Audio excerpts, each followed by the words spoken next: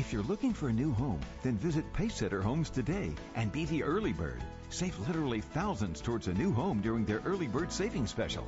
With homes ranging from the 290s to the 500s, buyers can choose from an array of award-winning floor plans or tour homes that are all ready for immediate move-in. From one-story to two-story homes, you'll find impressive designs that feature open-concept living combined with true artisanship. Visit PacesetterHomesTexas.com. That's PacesetterHomesTexas.com. Blog Talk Radio. Welcome to the Couch Potato Sports Show, your internet radio home for all sports, news, and talk. Join Sonny Clark, the hardest working man in sports radio, and the Eagle Eye, Phil Cerna, and the best co-host anyone could ask for, Cuervo. We cover it all: NFL, NBA, MLB, NHL, as well as indoor football and high school sports. Now, it's time. Here's Sonny Clark. All right, everybody, welcome into the Couch Potato Sports Show. It is me, Sonny Clark, the hardest working man in sports radio, here on our Sunday morning tradition that continues every Sunday here on the Couch Potato Sports Show. It is that being said, and folks, also a very important day here for the Couch Potato Sports Show as we are celebrating 10 years on the radio. And folks, let me tell you something, that has taken a lot of work. So when we decided, well, maybe me, when I decided what we were going to do as far as our anniversary show was concerned, I mean, I could have got a hold of a whole bunch of people in reality, but I decided to go with the one guy that gave it to us straight every single time. Not here and there, never gave us the political correct answer, never did any of that. And folks, I'm going to tell you, when I decided one guest, it was a simple decision. So what I'm going to do is I'm going to bring him on now, our one and only guest here on the Couch Potato Sports Show, our 10th year anniversary, the guy that I think is more deserving than anybody to be up on our show, and obviously my favorite guest. Let's bring him in. He is Tom McManus. How you doing, Tom? Hey, Sonny, great to be back on with you, man. It's been a long time. I can remember when you were starting out way back when, so congrats on the 10-year run, man. It's awesome. You bet. Let me tell you something. If someone told me that I would be doing this show for 10 years, I would have told them they were crazy when we first started. But in reality, you know, it's kind of easy if you think about what we do, but that's something that happens when you have a passion about something. But it also brings a circle back to you. Let's talk a little bit about you and what happened as far as what you were doing. I mean, if you take a look at what you've been doing over the years, whether it was at the radio station in Jacksonville, you did that for quite a long time, I'll tell you. But that being said, tell us what happened to McManus Uncensored, because it was a good show. And when I started listening to it, and that was the reason why I contacted you after many years of watching you, tell us a little bit what happened to McManus Uncensored and all the other things that you have been doing here right after we, really got started. Yeah, so, I did radio for about 9 years here in Jacksonville, Northeast Florida. And I was with Fox at the time. My show was called Tom McManus Uncensored. I had launched in my third year at the Fox station, I'd launched an internet program where you could listen online through my website called suckitupusa.com. And, I was a little bit ahead of my time. I thought I could roll into the internet world. Didn't necessarily need the radio world, if you were. Well, we ended up being wrong, me and my partner. We were, like I said, a little bit before our time. So, I got taken off the air. New management came in about 2012. At that time, I just rolled into the internet. That did not take off. So then I moved into other areas of business, Sonny, and now I'm just I do have a television show I host weekly called The Horse's Mouth. It's a show at a bar. I sit at my guests sit at the bar, and I'm their bartender, and it's a very informal, very conversational type television show. So I film that once a week. and then I'm a guest host on a radio show here in town. So it's funny. For about 5 years, I didn't hardly do any media unless I was a guest call-in or something like that. And then 2018, got back into TV and radio along with everything else I'm doing. So it's been an interesting ride, man. It's been an interesting ride. Absolutely, and that's what we get with the 10th anniversary here on the Couch Potato Sports Show, whether it's calling sports, whether it is doing the regular radio show, whether it's doing what you got to do to network. And I'll tell you, if you've got a passion for something, and I'll tell you, it's what brings us to where we are here on this show, 10 years. I mean, so if you've got a passion about something, you've got to kind of made in the shade to move forward here and doing what we do. Oh, without a doubt. Well, I mean, think about it. You know, if people listen to you on air and they like you, then they want to be associated with you, you know, and that could be from a business perspective or some other kind of, you know, venture. So that makes sense, right? You know, if they listen enough and they understand what you're all about and it aligns with what they're doing, then yeah, it's a nice natural fit. So look, I think any exposure is good exposure, and when you're out there, you know, whether it's TV, radio, online, digital, whatever, podcast, you know, it's good to put yourself out there and let people know, you know, what you're all about. Now, we never really had the opportunity to talk about this next subject, and hey, shame on Sonny for not doing it, but over the years with what you've been doing, you've had an amazing support, you know, behind you with your wife, a former, obviously, Jacksonville Jaguar cheerleader. Hey, way to go. Gets the cheerleader, and a wonderful family. You have to have that support with what you do. So, again, shame on Sonny for not talking about it. So let's talk about it. Tell us a little bit about your wife and where you are in your life with your wife and your family. Oh, yeah. So I'm a very lucky, blessed man. I've been married to my wife now coming up on 19 years this April. We have 3 beautiful daughters. One's a senior in high school, one's a freshman, and our youngest is in 4th grade. And they're my whole life, you know. They're my inspiration every single day. I love my wife. I'm in love with my wife. The heat is still strong. The fire still burns, and it's good, man. She's one of the greatest human beings I've ever met. She's the best teammate I've ever had, and she's a wonderful wife, a wonderful mother, a great friend. She's got her own business, does well for herself, and you know, she's in the fitness world. She's got a company that trains about 60 women a week here in Jacksonville or in Ponte Vedra Beach where we live, and yeah, we're a good team, man. It's a team. You know, I tell my girls all the time that we're a team, and we got to take care of one another and love one another and hold one another accountable and be good to one another. So good, man. All is good. I'm a lucky man. The big Lord, the big man upstairs, the good Lord. He has definitely blessed me and continues to do so.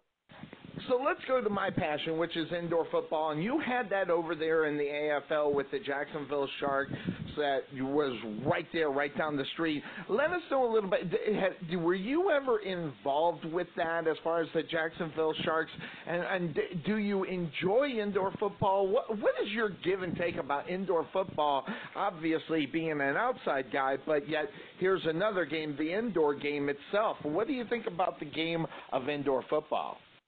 Oh, no, I like it. Look, I think any kind of football is good football, you know, and I think one thing people, you know, they get caught up in, is it a stepping stone to the next level? Why can't it just be its own entity and be entertaining football? I mean, the arena game's different. It's still football. It's just a different style of the platform that they play with, right? It's a quicker game, you know, it's a shorter field, you know, it's you know, things happen faster. You got to, you know, get the ball out even quicker. You got to make moves quicker. Everything's quicker, you know, and I think it's a great game. I think it brings a lot of joy and entertainment to the cities they're in. I know the Sharks, they do very well. They're an exciting team. I've been a color guy for one or two of their games in the past. I've been to a handful of games. They're fun. They're good. They're good family fun. There's a lot of hard hitting, There's a lot of scoring. There's a lot of cool plays. You got to make these big plays in short areas of space so it makes them a unique brand of football. But, look, whether you're talking AAF, XFL, the Arena League, whatever league, the NFL, man, all football is good football in my book. And great, you talked about the AAF as far as what they are doing, trying to be maybe setting it up for the minor league work for the NFL. What is your take on it? Did you get the opportunity to watch any of the games this past weekend or the weekend before that, as far as your take on what you see out on the football field? Do you think this could be the minor league for football since we've seen it back in the 80s, or can it stand on its own? You mean the AAF? I think it could be both. It's funny you mention that because I also do a podcast here in town called The Hammer with Sam Kavaris, a longtime broadcaster here in town, and Lonnie March, my former linebacker mate with the Jaguars, and we were talking about that. And I said, look, there is going to be, guys getting developed for the NFL, but the majority of those guys, 80%, 90%, they're just going to play in the AAF. They're going to get paid $75,000 a year, 3-year deal, $225,000. Hey, man, that's, depending where you're at in life, that's not a bad gig, what you're trying to accomplish. So, look, I think it's got a chance. I know Charlie Ebersol personally. I met him a long time ago through some other acquaintances and associates of mine, and he's a nice guy, and he's smart, and obviously his father, Dick, is a big shot with NBC and helped create all these great, he's part of Saturday Night Live and, Monday Night Football and all that fun stuff. But look, I think it's got a chance. It's got some competition. My question is this: how do you fit them all in? You got the XFL coming, you got the AAF, you got the Arena League. I mean, throw in the NFL, which is in the fall, throw in college football, it's the fall, but, you got 3 spring leagues that, are going to be vying for each other's audience. It should be an interesting time, I guess. All right, so let's talk a little bit about Jacksonville and the Jaguars. I know you don't want to, but let's just do it and just humor me a little bit. Let's go back in the time a little bit. If you go and you look at what the Dallas Cowboys have done with Dak Prescott. Now, Dak Prescott came in for Tony Romo, who for some reason it just didn't seem like this team would play for this guy. But as soon as Dak hit the field week number 1, this was a different Dallas Cowboy team. So I guess I'm going to ask, in your opinion, do you think the Jacksonville Jaguars need something like this, a new spark plug, something at the quarterback position? And do you think that the players would get behind it, if they had that new quarterback and start playing a little bit more for a different quarterback right there in Jacksonville? Yeah, so, as a defender, I never needed my quarterback to get me fired up for a football game. They had to do what they had to do. And our coaching staff would tell us, the defensive coaches, they'd be like, look, we can't worry about the offense, man. We got to do our job. We got to stop them. If it's sudden change, meaning the offense has turned the ball over and our back's against the wall, meaning like there's only 10 yards to go for them to score a touchdown, you got to shut them down. I don't care how many times you got to go out there and do it. I don't believe in the offense. That's what I heard all year. Well, the defense isn't good because the offense isn't good. That's a bunch of crap. I mean, our defense is loaded with talent. It should be a top defense regardless of what our offense does. Culture is a funny thing, man. Winning's easy. I mean, I'm sorry, let me rephrase it. When you win, culture is easy. Everybody likes winning. It's easy. The accountability is easier to take. The critique's easier to take, but the culture doesn't start with the QB. It starts with the people inside the locker room. I think, hey, look, Dak Prescott's a great player. Tony Romo was a great player. I mean, look, obviously he towards the end of his career was time for him to go. Dak Prescott steps in and he's a fun guy to watch. But I mean, look, we don't have anybody like that. Blake's it. Yep. Cody Kessler's not it. No disrespect to Cody Kessler, but he's not Dak Prescott. If we had a Dak Prescott, yeah, are you kidding me? We'd have jumped in there. If we had a Lamar Jackson, look what Lamar did for Baltimore. I mean, hey, we could have had a shot at him. We ended up not going that route. But, look, can a quarterback help? Yeah, but, I mean, man, I'm sick and tired of – I mean, look, hey, go look at the Super Bowls. Who won the game? The defenses won the game. Yeah, Brady and company came around at the end, and, they made some changes with their personnel and forced the Rams to, play against those changes. And at the end of the day, though, the defenses stifled the offenses. Even Brady was stifled till the end, and he shows once again why he's the greatest, because he's clutch. And he finds a way, but, they also made a lot of changes. So, I think Blake gets a really bad rap. Yes, he digressed. Everybody loved him in the beginning of the year. Then he digressed. The offensive line got beaten up. He was getting hit all the time. The receivers were not coming through. Marquise Lee gets hurt. Guys are dropping the ball. I mean, he lost all his confidence. He lost it all. He got back into his bad throwing habit with a big loop on the bottom. His footwork sucked. He's still a tough kid, can still take off and run. Would be sometimes, make a nice throw, but he was too inconsistent. And what people don't realize is when you're a QB, man, now granted, if you're an Aaron Rodgers, this may not apply to you because you can make things happen on your own. You don't have to throw with your feet set in the ground. You can jump up in the air and throw the ball 50 damn yards. That may not apply to you. But for guys like Blake Bortles, they need everything around them to work. And when they start, they start getting into bad habits and they don't get out of them, that'll kill you. I mean, look, week 5, week 6, he started with the loop in his throw. I was on air saying, the loop's back. The loop is back. What does the loop do? It's at the bottom, right? By the hip. He drops it low. That takes a second off the timing of the throw. It screws everything up. And I'm sitting there going all year long, why isn't anybody fixing that shit? Why isn't anybody in his ear? Why didn't anybody tell him shorten it up? It's crazy. It was like, yeah, he's playing bad. I'm not excusing his bad play. But where was the supporting cast around him to try to fix this kid? Because guess what, Sonny? After last season, when they went to the AFC Championship game, we loved him. We thought he came around. We didn't think he was the next Joe Montana, but we're like, all right, this kid can win. Look, he really turned it on in the postseason, in 2017. I was all for them giving him the extension because he proved himself. And the first 4 games, he actually had pretty good numbers. And then it all started going south from there. But at the end of the day, they got to move on from him. It's time. Blake's had his chance. Sometimes the window of opportunity just closes. That doesn't mean his career's over. He'll play somewhere. He may still be here as a backup, like you mentioned. I don't think so, but you never know in this game.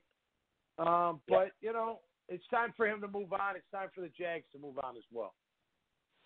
Well, I think you may have made mention of it. I mean, without really saying it in reality, how important and coaching being so huge out on the football field. So, I mean, what are you seeing? Are you seeing this as a coaching problem, or in reality, never mind what we see? I mean, we can sit here and talk about what we see. What are you seeing out there? I mean, we can talk technique all day, and we can talk about the quarterback being the man in reality, but, I mean, look at it. Joe Flacco. I guess I want to know is how come the Jacksonville Jaguars didn't go after Joe Flacco more so than anybody else in reality, and then they still have Bortles. I mean, so in reality, there is no answer to the quarterback position regarding the starting role. Well, I think, Joe is a quarterback that he's that quarterback that needs everything around him to be great. I mean, he's got to have a pocket, and he's not running around making plays with his feet. He's not going to run around, get outside the pocket and make throws. He's a pocket passer with limited mobility. I mean, he's not awful. He's just not, a Lamar Jackson. He's not an Aaron Rodgers. He's not even a Brady for that matter to get out of dodge when he has to and find that open throwing lane. So, I think he, Flacco, if the Broncos have a great supporting cast, great O-line, got some weapons, the guy's still got an arm. That's the one thing about Blake. Blake doesn't have a cannon. He can't flick it. When you can flick it, that you're a different breed of quarterback at that level. I mean, if you can just take the ball and, without even wasting any motion and flick it 50 yards on a dime, you're special. But Blake's not that QB. Flacco's got an arm like that, but he's got to have everything else around him, or he's just going to be sitting like a freaking dead duck getting ready to have his head blown off during hunting season. You know what I mean? Because he's not going to, what are they going to do? They're not going to do, misdirection and get him out of the pocket and have him, do a run-pass option. He's going to have to stay in the pocket. But here's the good thing. He's still got an arm. And when you got an arm and you're 6'5", and you got everything else built around you, you can make the throws. Now it's up to the supporting cast to do their job. I don't think he helps the Jags. I don't think they have enough supporting cast to help Joe Flacco make this team successful. They need something else. Well, then, obviously, let's take a look at the division, the AFC South. We're talking about 3 other teams in this division, and you can say whatever you want about them, but we have 3 different teams that have improved dramatically over the last 2 years. Obviously, last year with the comeback player of the year with Andrew Luck, and then what you got going on down in Houston with that defense as well as Deshaun Watson. And let's not forget about the Tennessee Titans. I mean, Marcus Mariota, he is who he is. I mean, so we're talking about a division in football that has drastically gotten better over the last 2 years. Well, you make a great point. Take the Colts. Yeah, Luck got healthy, no doubt. That was huge. But guess what else happened? Their offensive line had a makeover. The D-line had a makeover. They changed their whole culture. They became a physical football team. Quentin Nelson, the 6th pick overall last year at ND, what a brilliant pick. That guy changed the whole attitude of the whole team, I think. It became a fist fight. It's funny. I tell people all the time, that's how you got to approach a football game, man. It's a fist fight. You're going to a rumble. No weapons, just skin. But you're going in there as they're the enemy, man. You got to knock the crap out of them as much as you can until they subside. That you put them put them away. It's the same thing. Those guys finally came to play. Frank Reich got these guys to believe in, hey, man, we got to be physical up front. It doesn't matter who our quarterback is. If we can't keep him protected and give him, it's not going to matter. You look at the Texans, Deshaun Watson, he's a guy that can make things happen on his own. Their O-line had struggles, but they came together towards the end of the year. They got to get a little bit better up front. And, Mariota, look, he needs to prove it a little bit more, but he's a guy that you can win with. There's no question there. But again, you got Taylor Lewan, man. He's a badass. He gets after people. We're talking, look, Jag, in my opinion, this is what I would do. I'd grab Nick Foles, depending on what they wanted for him and what I could get him for. So that's a caveat. I'd definitely draft at some point of a young QB, a Will Grier or somebody like that. I don't know all the candidates, but somebody in the 2nd or 3rd round. I would beef up my O-line if I could with that first pick. You need a difference maker, man. You need a we're talking last, just a couple weeks ago, Tony Baselli, in my opinion, should have got into the Hall of Fame this year. I thought it was a perfect time for him. I think he's got a great shot next year. But when that guy played, along with Leon Searcy, Dave Weidel, those guys had an attitude, man. It was a fist fight. We're coming to pound on you, and you may be able to take it for a while. But guess what? We're not stopping. We're here to fight you. And that's what you need up front in this game. I don't care what level we're talking about either. Well, heck, yeah. I mean, you look at the Dallas Cowboys, them not going after a offensive lineman is absolutely nuts, and I keep preaching upon that as far as it is. But when you look at a team like Dallas, when you have an offensive line, there's so many things that you can do, and that extra second, or even for that matter, that half second in the pocket improves your team dramatically, big time, at least in this league anyway. No doubt. And hey, kudos to the D-line, too. Take Dallas. Look at Dallas's front 7, how they played last year. The O-line has been tough as nails, and then the QB comes around, and Elliott's a beast again, and they stay dedicated to him. And great move grabbing Cooper. Are you kidding me? I wanted the Jags to grab him. wanted them to draft him for crying out loud, but they didn't. But, man, you get Amari Cooper. You guys, future looks good for Dallas. There's no doubt about that. Kellen Moore now going to call plays. The old lefty from Boise State, I believe. Boise State, right? Kellen Moore, yeah. Lefty from the Blue Fields of Idaho. It should be an interesting year for the Cowboys.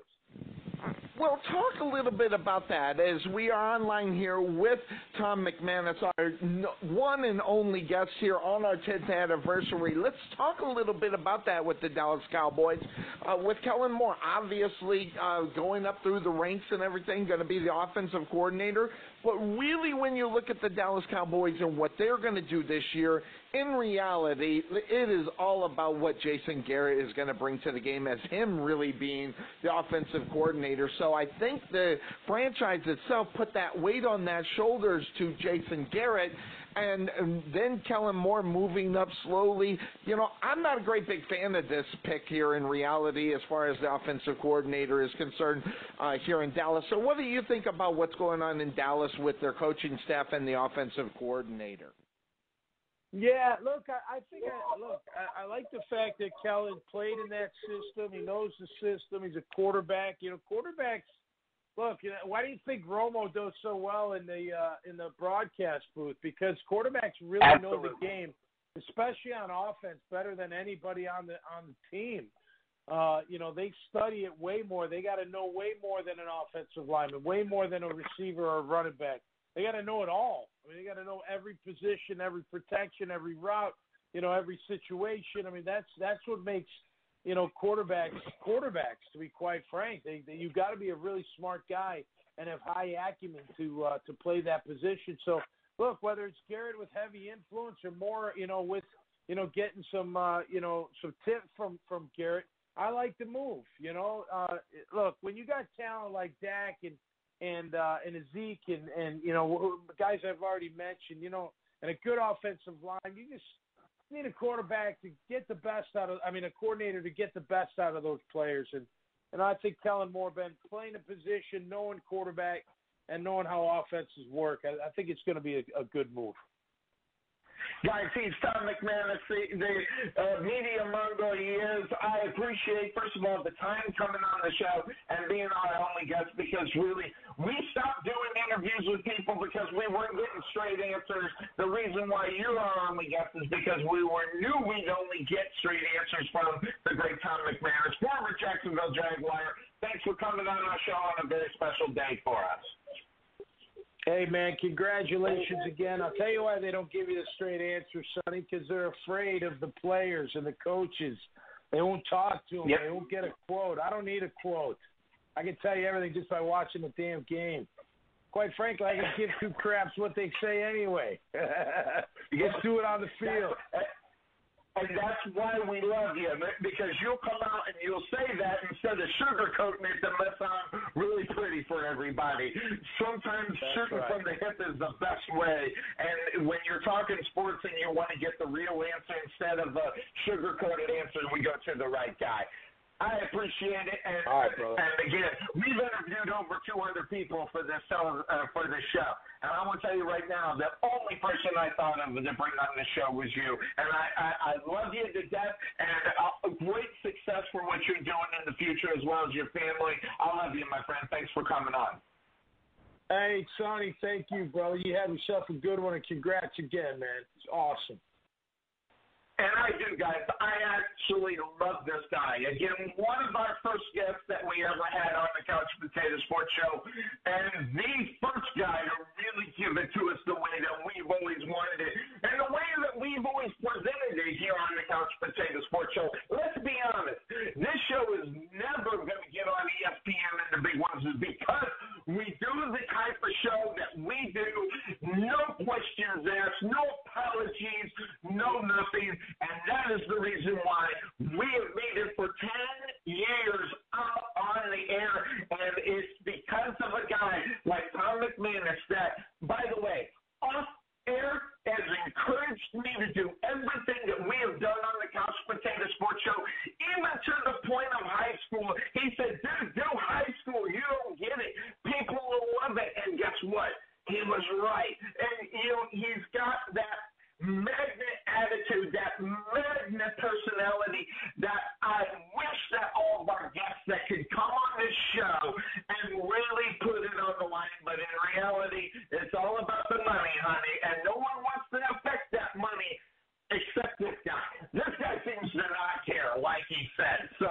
We love having Tom McManus associated with this show, and from now on, he'll be about the only guest that we'll bring on, unless we can get guys to get skin in our game, meaning giving it to us straightforward and honest instead of BSing it and sugarcoating it, because that will never work as far as what we do on this show, week in, week out, here on the Couch Potato Sports Show. We're going to take a quick break, and when we come back, we're going to do it. We're going to dive into the NFL. Some of the things that are going on. Hey, should there be an instance where Colin Kaepernick is playing in the AAF or not? We'll discuss that. We'll discuss the NBA and all the things that are going on with LeBron James and the Lakers. Never mind all this other stuff. We got it going on the Couch Potato Sports Show. It is our 10th anniversary. So let's kick it off. When we come back, I'll bring on this co-host of this fine program. It is Cuervo, the other guy that gives it to you in a straight way each and every time. Here on the Couch Potato Sports Show. We'll be right back.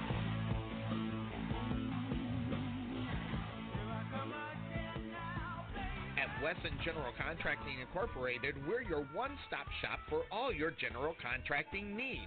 We are locally owned and with over 20 years of experience, so roofing, gutters, sidings, fence staining, painting, foundation. At Wesson General Contracting Incorporated, we're your one-stop shop for all your general contracting needs. We are locally owned and with over 20 years of experience, so roofing, gutters, sidings, fence staining, painting, foundation problems, or roof damage are no problems at all. Give us a call at 214-200-5588. That's 214-200-5588.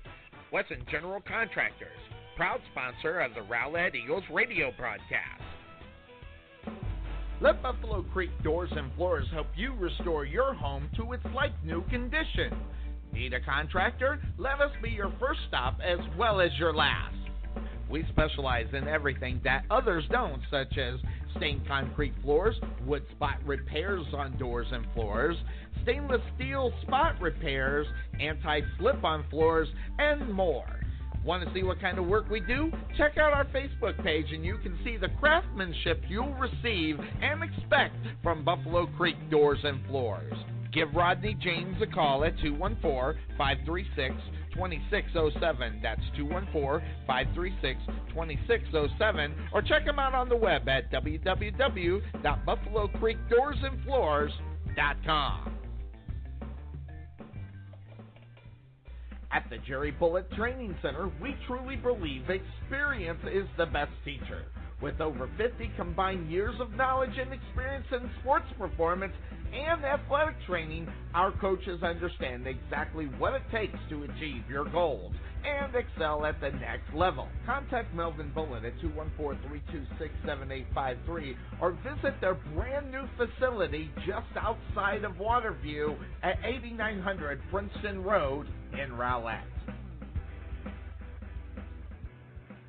This is Sonny Clark, radio voice of your Rowlett Eagles, letting you know about Chang Lee's Taekwondo in Rowlett. At Chang Lee's Taekwondo, we specialize in all types of Taekwondo, and you can also sign up for free instruction classes.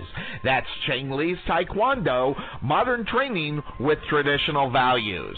Check out our website for grand opening specials or 1-month Taekwondo classes for $49. That's at Chang Lee's Taekwondo, located at 2212 Lakeview Parkway, Suite 100 in Rowlett, or give them a call at 963-506-4483, or check them out on the web at www.mychanglees.com.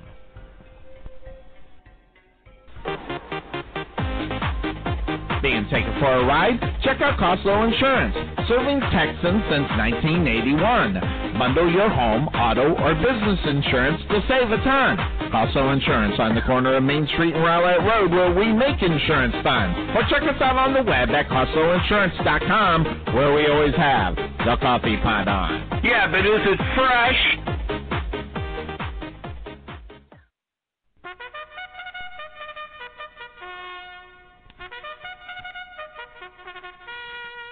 Ready ready for the start. They're on. We can never make talking about insurance as exciting as the Kentucky Derby. However, we can make it interesting to see how much we can help you save money on your car insurance. Check out Costlow Insurance at Rowlett Road and Main Street in Rowlett, or check them out on the web at CostlowInsurance.com, where we always have the coffee pot on. Yeah, but is it fresh? The prospect of retirement can be exciting and scary at the same time. At Nest Egg Wealth Advisors, we have found many people either approaching or currently in retirement fail to truly maximize some of the benefits offered to them, primarily Social Security. What is it? How does it work? It's simply not a benefit that you start receiving at age 62. Because these decisions are so important, my firm has assembled an informational packet on Social Security. If you would like a complimentary copy of Social Security Maximization, please give our office a call today at 972-412-6064 or visit us on the web at nesteggadvice.com.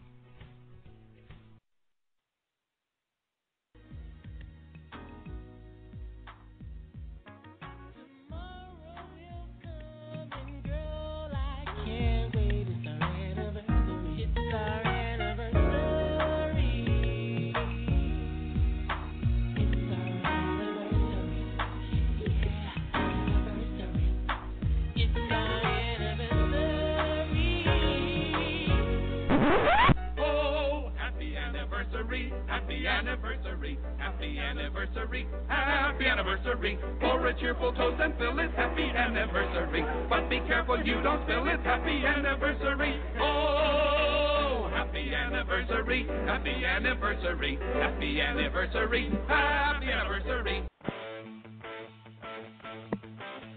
All right, welcome back into the Couch Potato Sports Show. It is that being said, the Sunday morning tradition continues now into our 10th season. Happy anniversary here on the Couch Potato Sports Show, episode number 1 of our 10th season.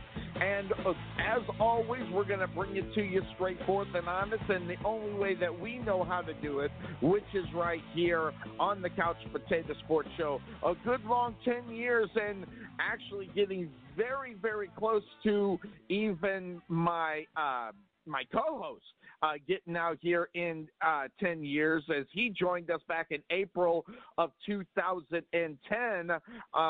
So that having been said, of course, that's the name of this show. Let's bring in. You didn't know? Yep, there he is. Your ass better call somebody. On a Sunday morning, as we continue, happy anniversary. You're getting close to 10 years up on this show. 9 years going up here in April. Good job. Hey, thanks for hanging out with me. You know the pleasure's all mine, Sonny. So happy anniversary to you.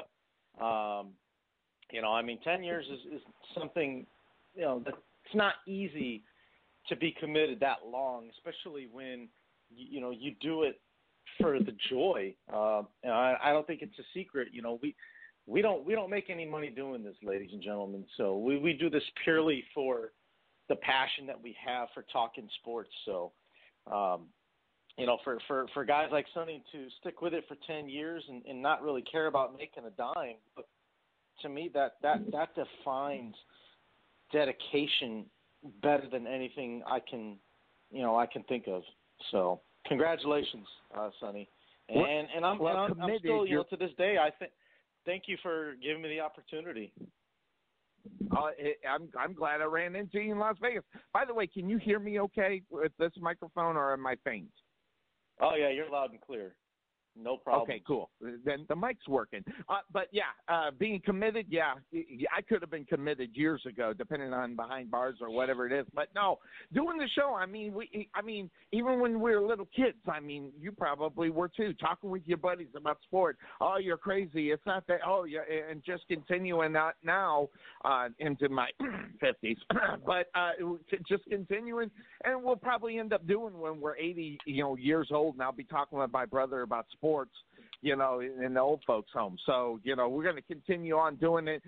10-year run, and that's, bringing on Tom McManus, there was only one other guy. If I was going to do it, we just could not make the connection with Scott Hansen because he's very busy doing some things for the NFL Network behind the scenes. So grabbing him up was not the easiest task. Would have loved to have him on the show as well for the 10th year. But really, those two are the only guys in reality that I would have even gave a thought to. And McManus, he brings it to you. But I'll tell you, just jumping into it and, talking a little bit about what has been going on.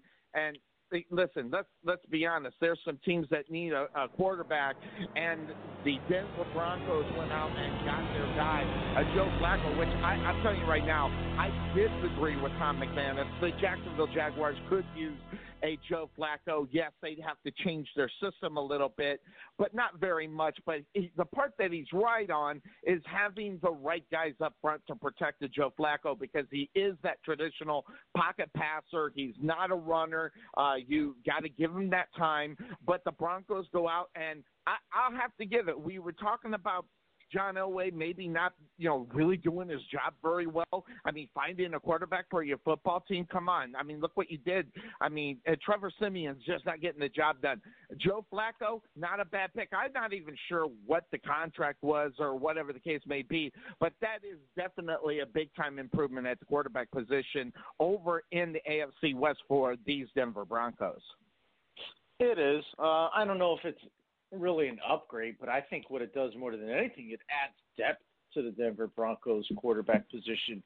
The first thing I thought of when they made that trade was, well, who starts now? Because, I mean, look, I understand that you make the trade for him, but how much different is he from a Case Keenum? They're the same type of quarterback. Keenum's the younger guy, so it made me think that, okay, well, maybe they're bringing in Keenum just in case, in the event that, that Keenum might get injured or something like that throughout the season. But when you trade for a guy like a Joe Flacco, a guy that has a Super Bowl ring on his finger, 9 times out of 10, you're bringing him to be the starter. So I'm pretty sure that that's what's going to happen, is that Joe Flacco is going to wind up being the new starting quarterback for the Denver Broncos. Now the question becomes, what does John Elway do with Case Keenum? Do they keep him to have a solid backup, or do they try to find, some trade value for him? No, I think you definitely got to keep him as a backup.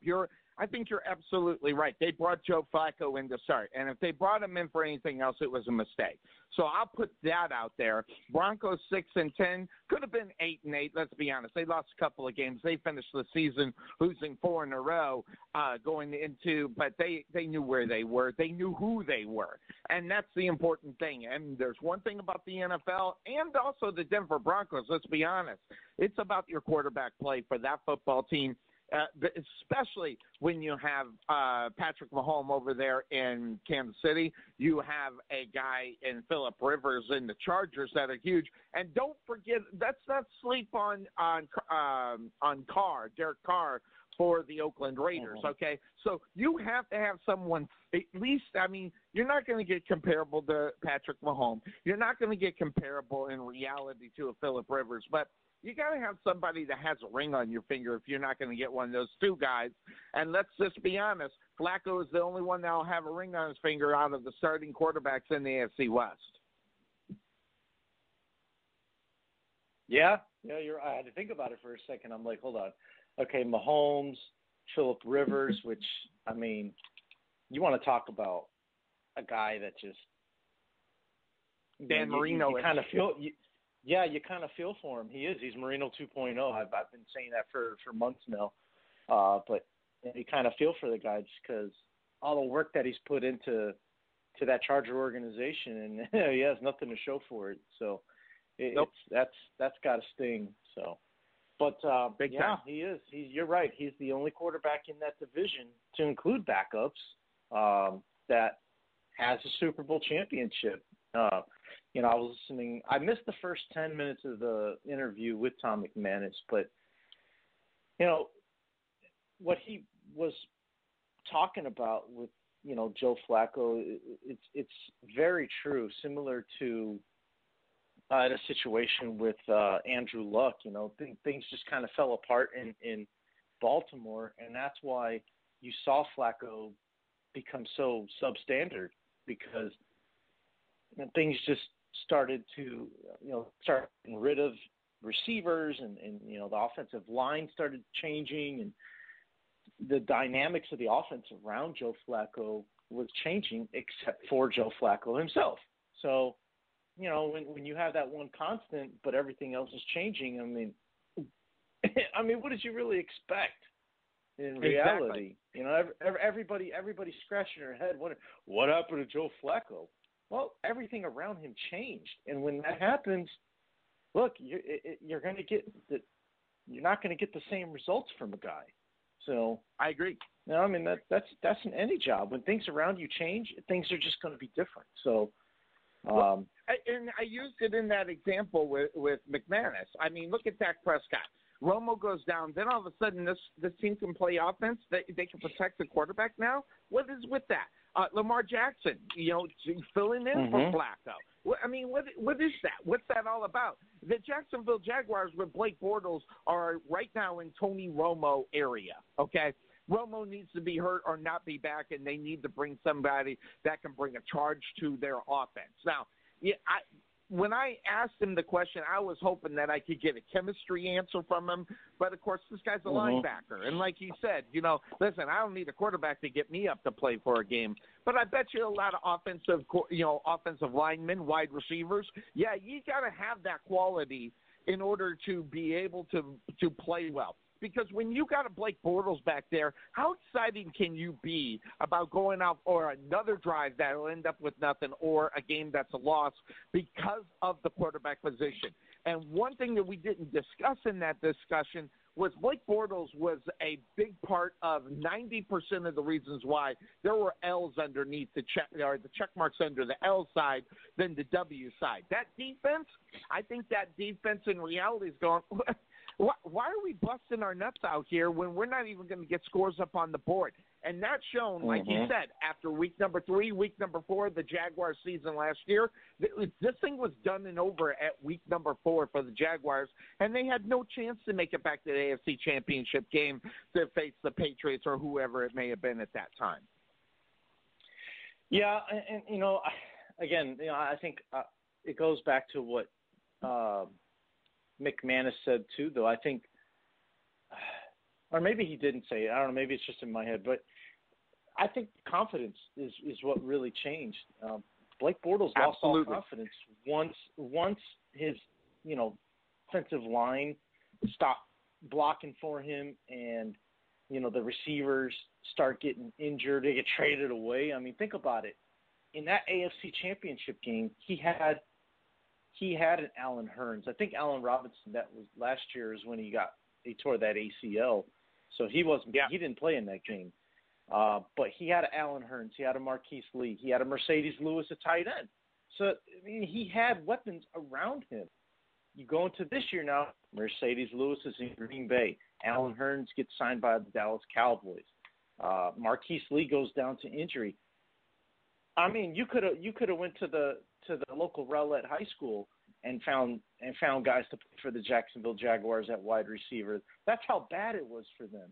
So, when you're in a situation like that, Sonny, I don't care who you are, and I'm just going to come out and say it because that's what we do on the show. Not even Tom Brady himself could have put that Jacksonville Jaguars team in the playoffs with the lack of the receiving corps that they had and the lack of protection of the offensive line. So, everybody that just says that Blake Bortles is just sucks. He's a terrible quarterback. Look, Steven, don't start with me. All right, it's early over here in Southern California. Don't start with me, okay? Allow me to finish my statement. Thank you.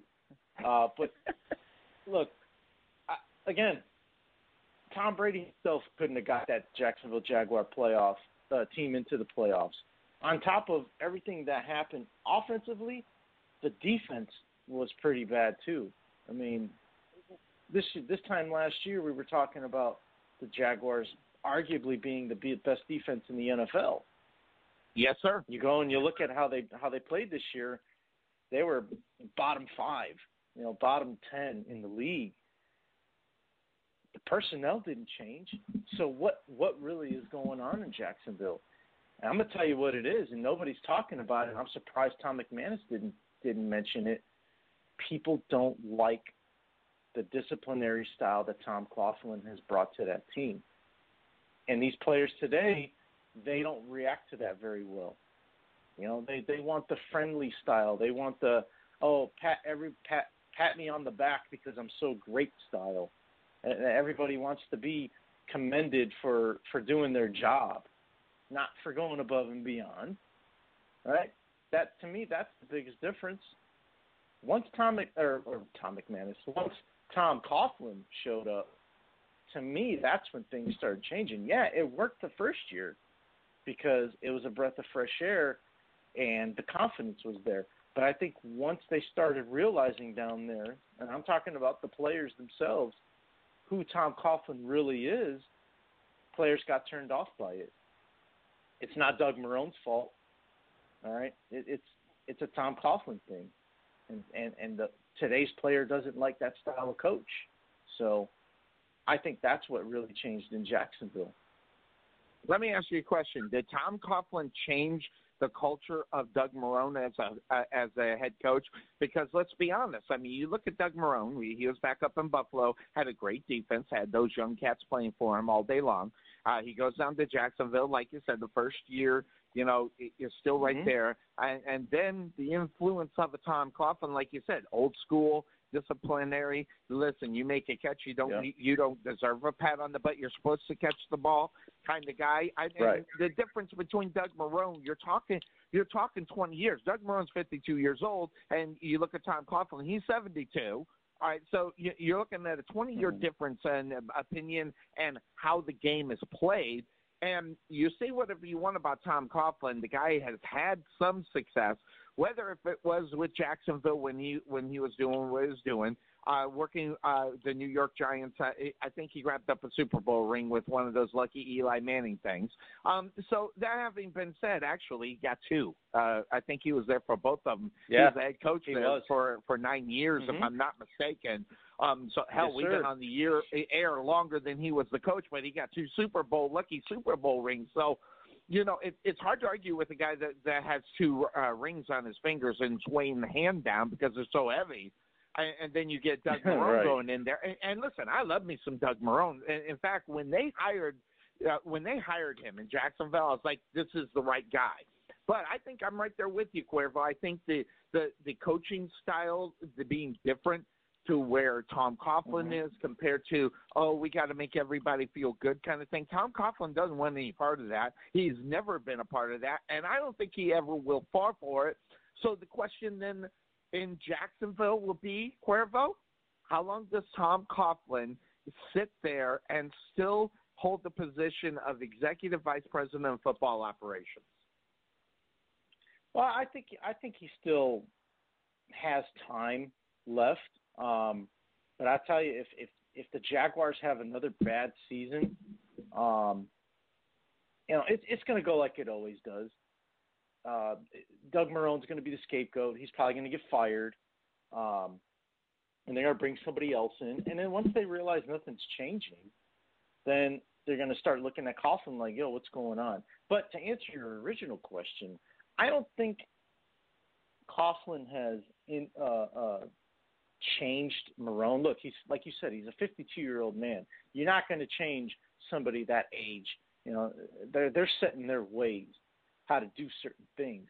But what I do think is that he has influenced Doug Marrone to say, hey, I want you to do certain things a certain way. I think there is some influence there from Tom Coughlin, but for the most part, I think Marrone still does things the way he wants.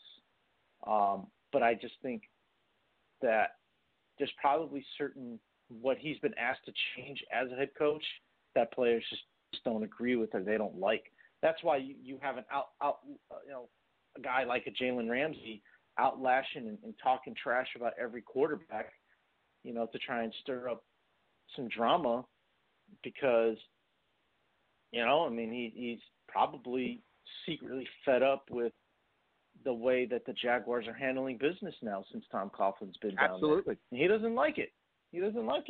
So listen, that's why you have I can understand it. Because right now, Cuervo, until the season starts, there's still always going to be one guy that's available for the Jaguars.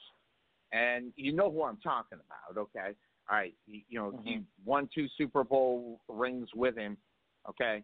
So, by the way, his first he's got 3 Super Bowl rings. He has one as an assistant coach, so a defensive coordinator, and 2 as a head coach. But as long as rumors about Eli Manning and everything are all set and ready to go, I mean, is Eli Manning is he the guy? I mean, I've heard the smoke screen stories. He's still going to be there. I heard whatever's going to happen, as far as that. But I'm going to tell you right now, I think Eli Manning is still on the block, maybe quietly or not, depending on who you talk to. I mean, but I think Eli Manning still can be gotten out of New York, regardless of all the reports saying that he's going to be back. Okay, so I think he could be there. And Jacksonville, if it comes down to the nitty-gritty, and when it comes down to getting close to training camp, and they still haven't answered the question at the quarterback position, the stories and the rumors will swirl about Eli Manning still going down there. But I'm going to tell you right now, the Jaguars dropped the ball. They should have went out and got Joe Flacco as soon as they knew that that guy was going to be there. They should have been on the phone. There is a huge drop for Jacksonville because once you go from Joe Flacco, Cuervo, who do you really go to on the available quarterbacks in the NFL right now that can take you to a position where you were last year in the AFC Championship game? There's nobody. So unless you're going to grab someone or get someone that can pull you up there, and right now there's only a couple of names that are still out there, and yes, I am. I'll admit it. I don't know what it is, but I got a man crush about Teddy Bruschi, or not Teddy Bruschi.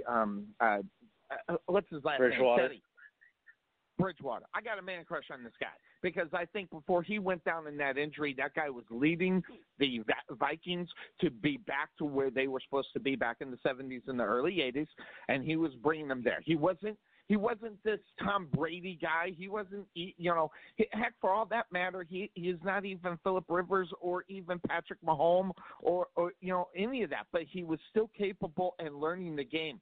That injury was a huge, roadblock in his career in reality because now he can't get back up on the field as a starting quarterback. In Jacksonville, I think, especially with the way the game's playing, look at what's going on. If you take away in that division, if you take away Andrew Luck, you still have Deshaun Watson and Marcus Mariota. What are those guys? Those are mobile quarterbacks. And, Bridgewater can be that mobile quarterback because you've got 6 games between those 3 teams that you've got to figure out how you're going to get victories on. And, if you're going to go to a mediocre pocket quarterback, Jaguars are going to be in huge trouble in reality.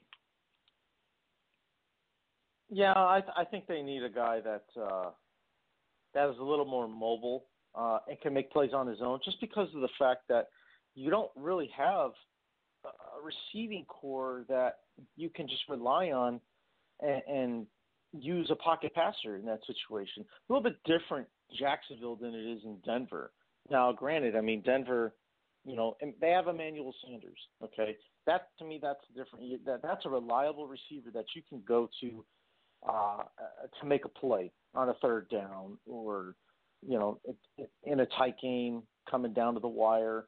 All right. Jacksonville doesn't have an Emmanuel Sanders. Their best receiver, like I said, would can be competitive with guys on a high school level. So to me, I think that Jacksonville needs to get them a quarterback that can make plays both with his arm and with his feet. And, and maybe that's the plan. Maybe that's why they didn't go after Joe Flacco. Maybe there's a plan since now, we talked about him before, since now Kyler Murray has announced, look, I'm fully committed to the game of football. I think Jacksonville is hoping And you could very well see them move up a couple spots come April in the draft to ensure that they draft Kyler Murray. Is it a mistake in my opinion? Absolutely it is. I don't think Kyler Murray is fit to be an NFL quarterback, but he says he's committed to doing it. He wants to prove doubters, all this other stuff. Hey, kudos to him, and he's going to give it his all, and I can't hate him for that. I just don't think it's going to work. That's just my honest opinion, Sonny. I agree with you. And I agree with you. And not only that, if you're going to get that guy Cuervo for the Jaguars, if you're going to get that running guy, at least have some NFL experience before you're going to roll through there. Okay, and I'm not an advocate of it, but I'd take RG3 before I'd take Kyler Murray. At least the guy's got some NFL thing. That's why I like Bridgewater.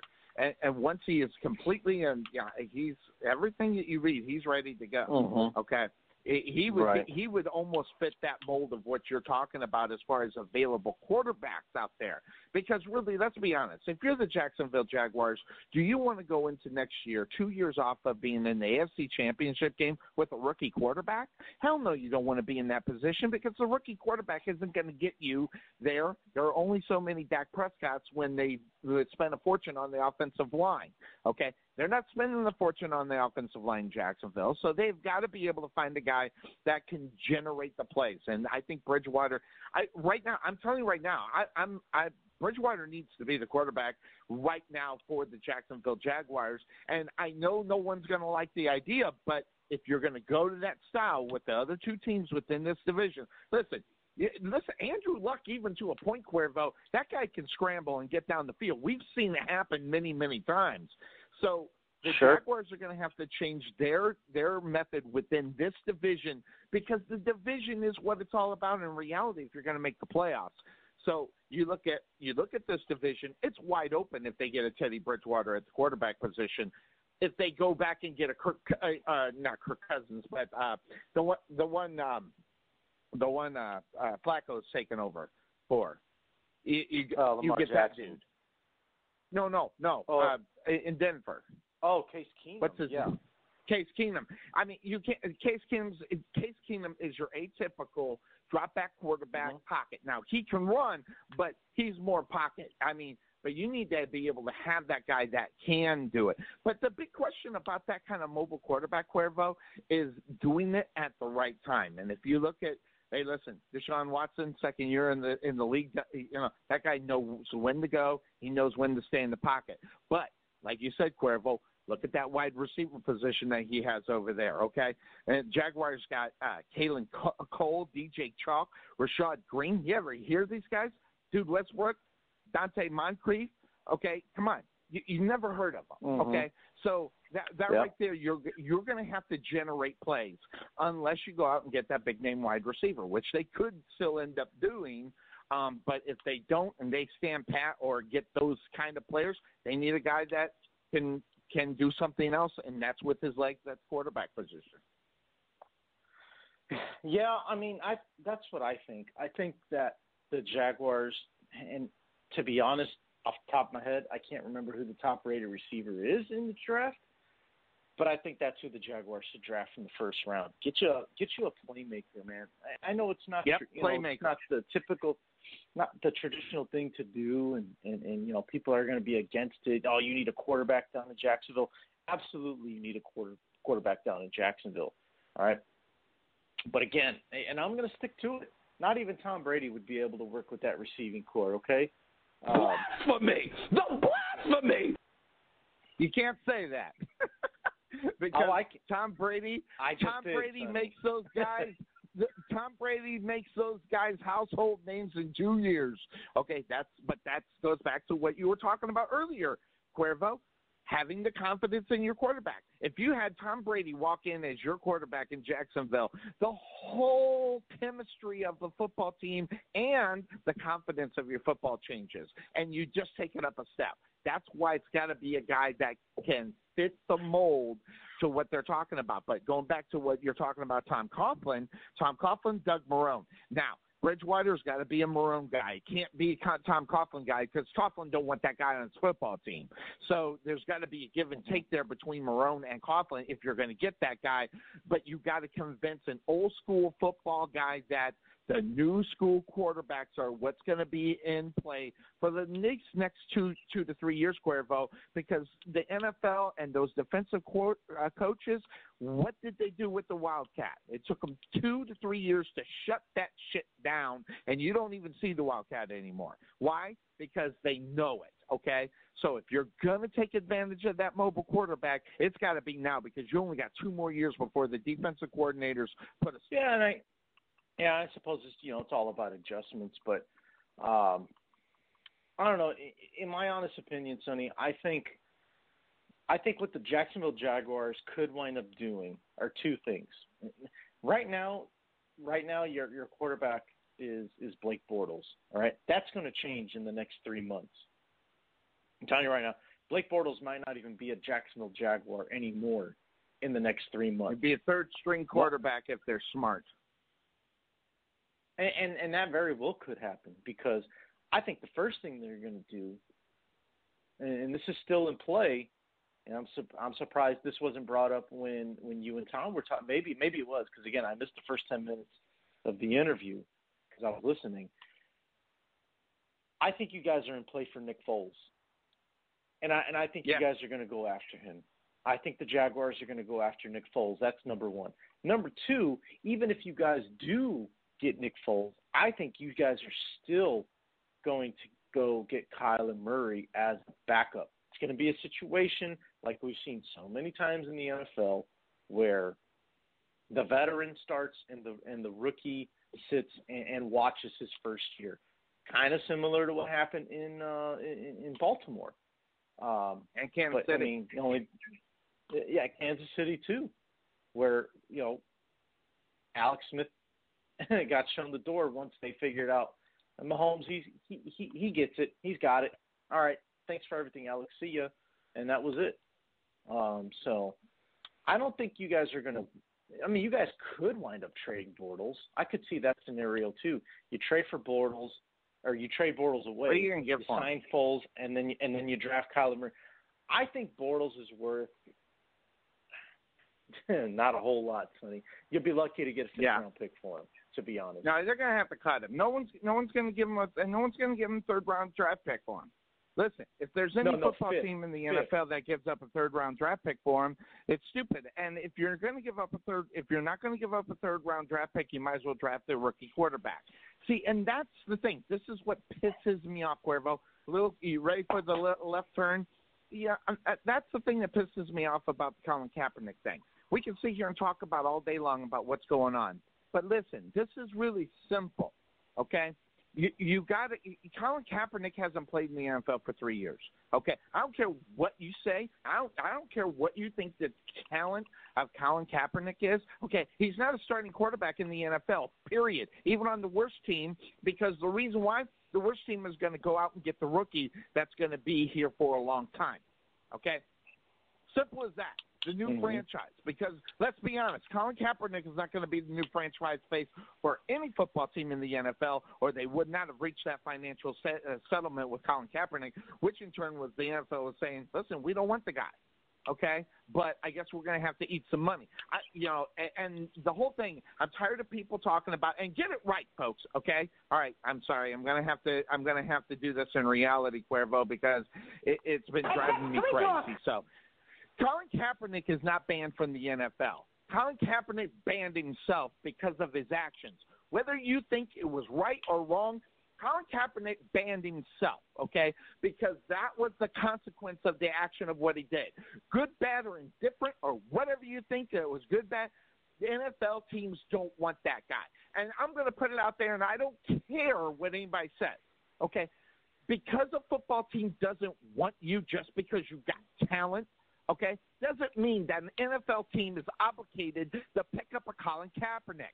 And I don't give a rat's fat ass what anybody has to say about his talent. Let's say his talent is a little bit better than what it was his last year.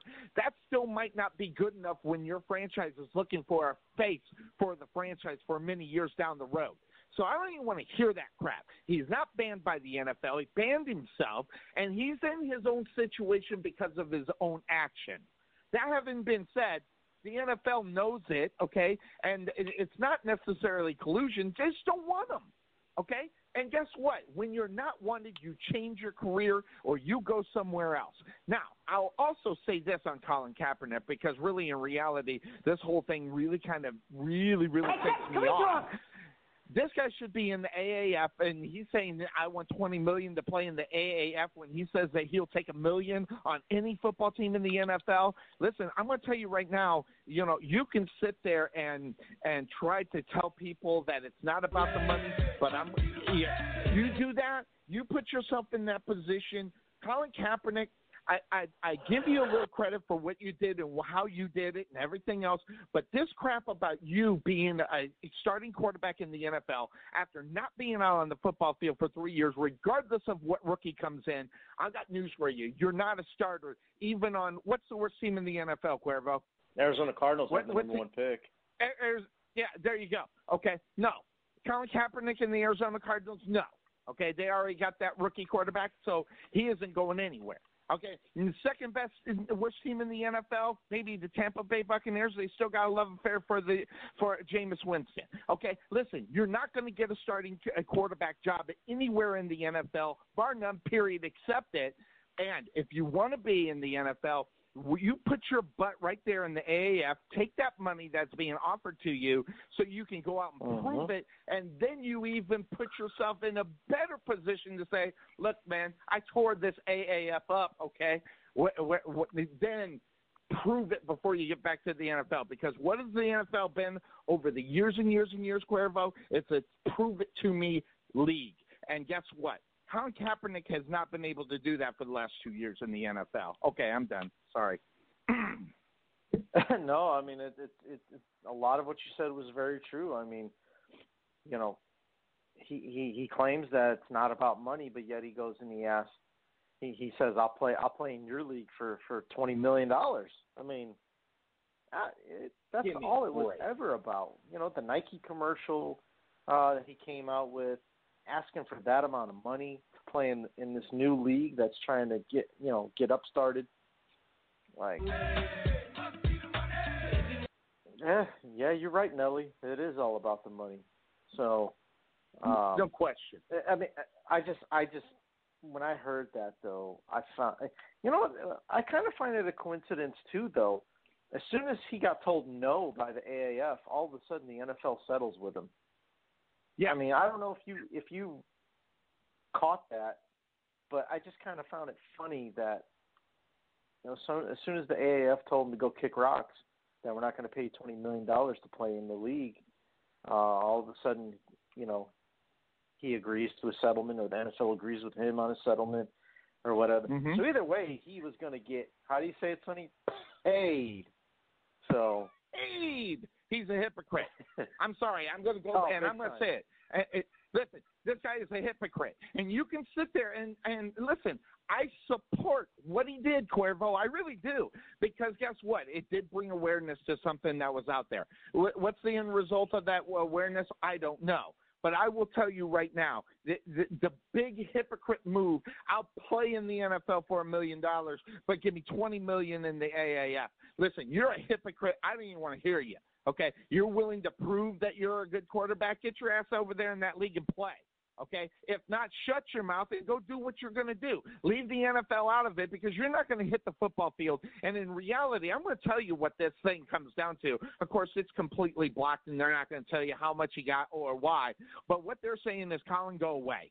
And that's what they did. They gave that guy some money, okay, to go away. Because it's real simple. And the simple fact of the matter is, and we can go back to the original thing here, whether or not you believe what he did and how he did it is completely within his rights. You're absolutely right. But guess what, Cuervo? He pissed off the wrong people, okay? Simple as that. He didn't necessarily piss off the NFL teams. He pissed off America, because you can sit here and say whatever you want about it, okay? But listen, We got people in this country that have lost people to the military, okay? We have got people who have family members right now that are in the danger zone. And this guy here, he's crumping up and taking up whatever money is, for the standing up. Listen, I've said it before on the show, and I'll say it again, okay? Just because you don't think that you offended someone or you think you should have offended someone doesn't mean that you didn't. And when it comes to military families in this country, there's no stronger backbone in this country besides families of the military. And people, regardless what they'll say or what they believe and how it should be, that action it completely insulted the family members of the military, and folks are moving away in the NFL in droves, Cuervo. The ratings are hugely down. Okay, so the actions of what he did are what it is. Okay, but you can't tell me that the NFL is not influenced by military families, or this wouldn't have been done, and they wouldn't have paid this guy off to go somewhere. Listen, $50 million. Let's just say it's $50 million, just to throw the number out there, Cuervo. That's a drop in the bucket when you're making 18, 19 billion. It makes nothing. That's like me going to buy a candy bar, Cuervo. No, absolutely. I mean, even in the month of November during the season, you have the salute to service. In going around the NFL, and if you guys know, remember, for those that pay attention and they watch every Sunday on NFL Red Zone, which you should watch it that way. Scott Hansen is the best host of that the NFL Network could have ever asked for. But they all wear stickers on the back of their helmets during the month of November to represent a different branch of the military. And it's the player's choice. They choose which branch they want to represent for whatever reason. Maybe they have family, like you said, that serve the country, and that's what they do. So, as a military member myself, I think I truly appreciate what the NFL does try and provide. Support to charities and things like that help, disabled veterans and stuff like that. So, those guys can't get enough assistance. It's something that, like you said, I mean, some of them pay the ultimate price, unfortunately, but some of them are no longer going to be, the same person they were when they joined. Whether they lost a leg or an arm or something Wounded like warriors. that. And the Wounded Warriors, exactly. So, that's those guys. That's what ticks me off about the whole Colin Kaepernick thing, okay, and the people in the debate. The debate is over as soon as he took that settlement. Okay? The debate is completely over. Now, granted, I know that's one way of looking at it, and I know there's another way of looking at it. But to me, okay, if this was really and truly about what he was going for in reality, Cuervo, there's no way he would have settled this, and I'll tell you the reason why. Because he would have got a lot more money in reality in the end when it came to, how much he was going to end up getting. To me, this was, I don't want to. I'm so close. I guess I'm just going to have to say it. To me, it was a sellout job. Okay, now. What he does with the money, if he does a bunch of goods, that's maybe the plan. Congratulations. All right? But you can't sit here and say and take the money from the NFL and not call yourself a hypocrite. I'm sorry, you can't. All right? And I might be wrong, but you can't. And I'll be honest here. I don't think there's anything that can change my opinion about that in reality, Cuervo. I don't know if there's something that can be said to me that to make me change my mind on that. Look, I agree with you, Sonny. Because if it was about standing up for what is right, he wouldn't care about the money, like you said. Wouldn't have he would care about bringing awareness to certain things, or asking the NFL to bring awareness, whatever. I mean, Colin Kaepernick could have turned this thing around, and maybe not play in the NFL, but maybe somehow find a way to become an NFL employee and help in that way and bringing awareness to certain things that are going on in America and saying, you know what, hey, the NFL is supporting not just Colin Kaepernick, but certain things, police brutality, whatever the case may be. Because, look, I mean, chances are somebody – I love the message. Yeah, somebody that works for the league has probably knows somebody that has been in a situation where they have been mistreated by a police officer or something like that. You know, and there, I'm sure something could have been worked out to where, you know what, if I'm Colin Kaepernick, look, it's not even about me being a player anymore. What I'd like to do is try and maybe collaborate something together to where we can work together and bring more awareness to police mistreatment or you know, what if that's what his message still is, which I'll be honest, I rarely hear about those type of cases anymore. But if that's what he's still about, then, you know, I mean, again, I would have drove it home. Somebody that works for the NFL has probably knows somebody that's been in a situation where, again, you know, mistreated or you know, driving while black. Yeah, exactly. So you mean to tell me everybody in the NFL that works for the NFL is white? Well, we know that's not true because DeMaurice Smith, the players, the what's he called, the attorney, right? Isn't he like the main attorney for the Players Association? Black. Yes, he's black. So Merton Hanks, he's in charge of the fines and bringing fines attention to the commissioner. Troy Vincent also works for the NFL. Troy Vincent, you know, I mean, he's black too. So I don't know. I mean, Colin Kaepernick could have definitely turned this around and really hit the jackpot if he really wanted to. Yep. I think he stopped too early. I mean, if his goal was to do what he was going to do, Cuervo, I think he stopped too early because this kind of movement doesn't change in 1 year or 2 years that he's been doing it, Cuervo. A movement like this takes sometimes 4 to 5 years before it is. Now, did he take the money in order to fund it for the next 4 to 5 years? Maybe so. And congratulations if he did so.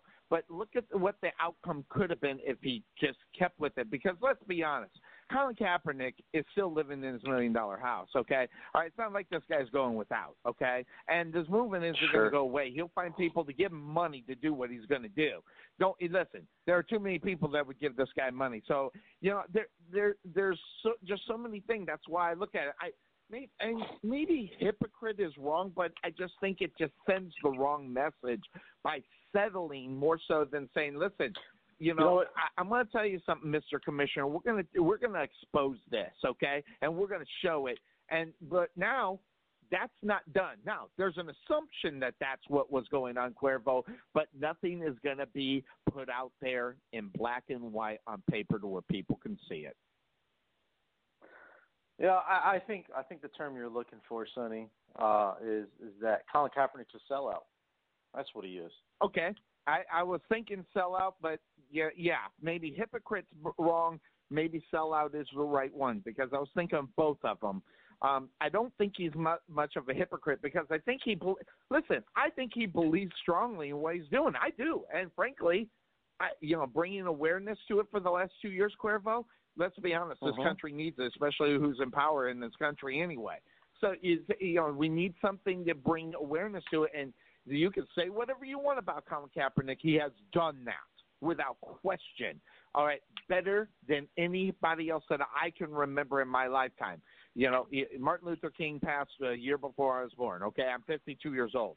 I don't remember anybody having such a direct impact coming from the sports world as Colin Kaepernick has done in the last 50 years, Cuervo. So that alone is an amazing thing for it as well. So, yeah, I think he sold out. I think, and not only that, I think he could have got a lot more money and put a big time target on the NFL and the NFL owners to be what people believe that they are, and that is, and some of the not Native Americans, but African American players say that it's a slave mentality. And I think they could have opened the door and just got that full label on that whole thing. But with them settling, they don't get that opportunity, Cuervo. Yeah, and the reason I say I use the term sellout because it was the path of least resistance for Colin Kaepernick. Yeah. It was the easy way out. That's why I call him a sellout. The only other person I've really called a sellout in sports was Kevin Durant, because he took the easy way out and he joined the Golden State Warriors. But this is we're talking about football here, so yeah. Well, we're talking about football, and we're also talking about social justice, a combination of both.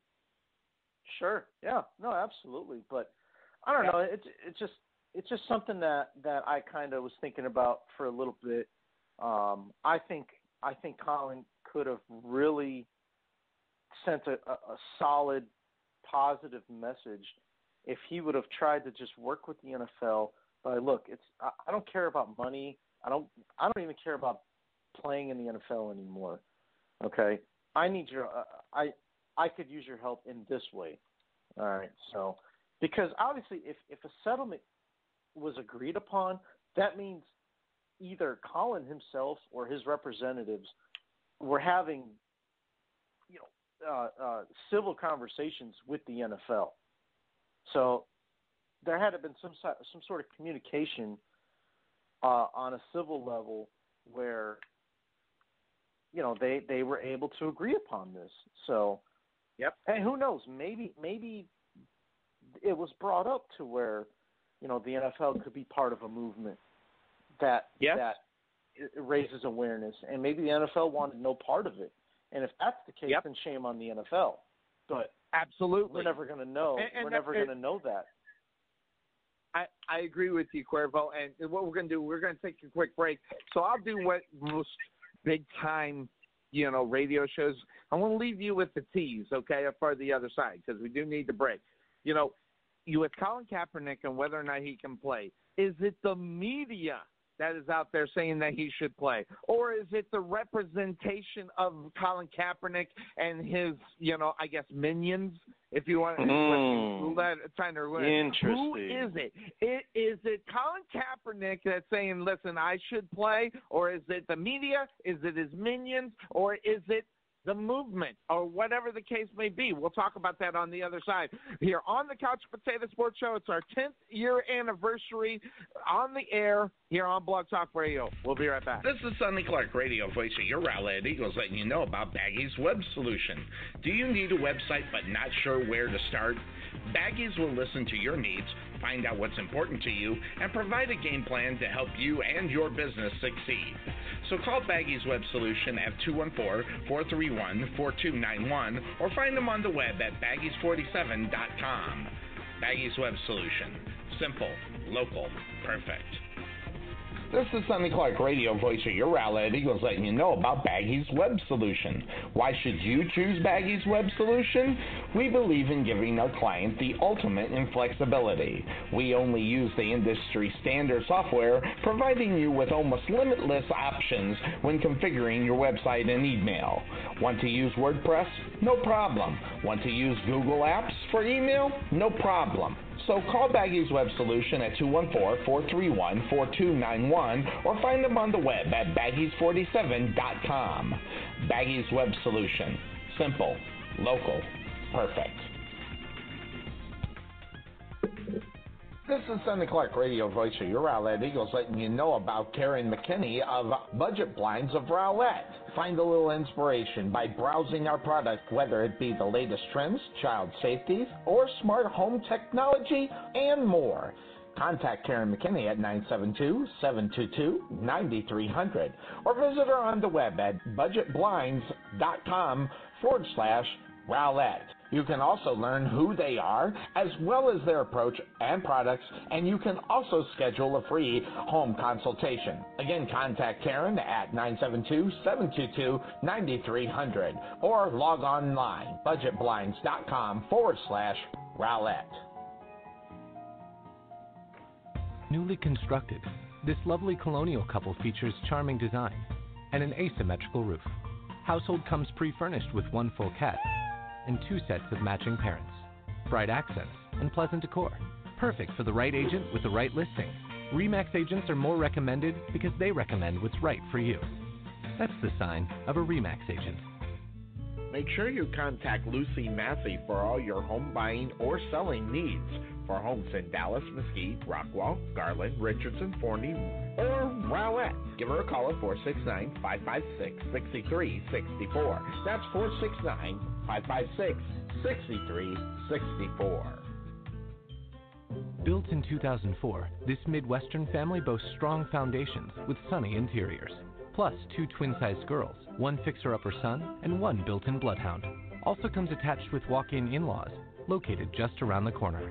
Perfect for the right agent with the right listing. RE/MAX agents are more recommended because they recommend what's right for you. That's the sign of a RE/MAX agent.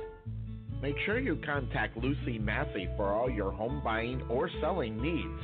For homes in Dallas, Mesquite, Rockwall, Garland, Richardson, Forney, or Rowlett, give her a call at 469-556-6364. That's 469-556-6364.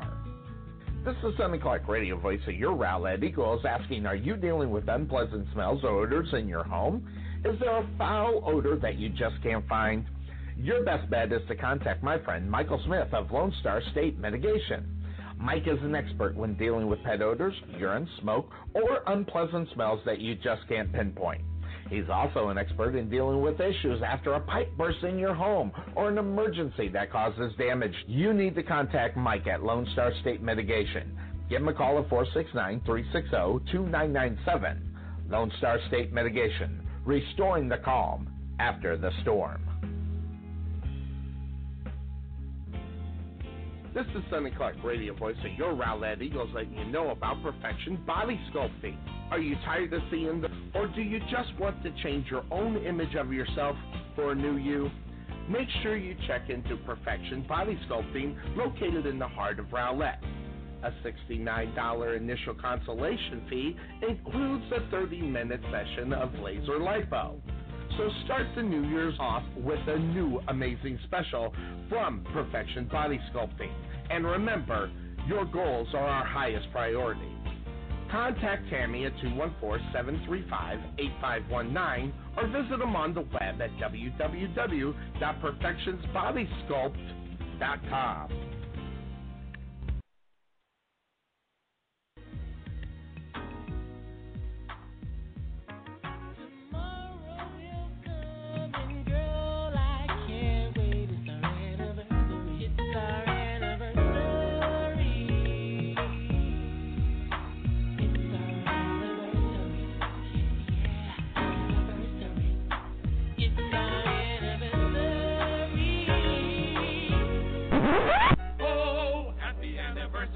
Happy anniversary, happy anniversary, happy anniversary. Pour a cheerful toast and fill it, happy anniversary. But be careful you don't spill it, happy anniversary. Oh, happy anniversary, happy anniversary, happy anniversary, happy anniversary.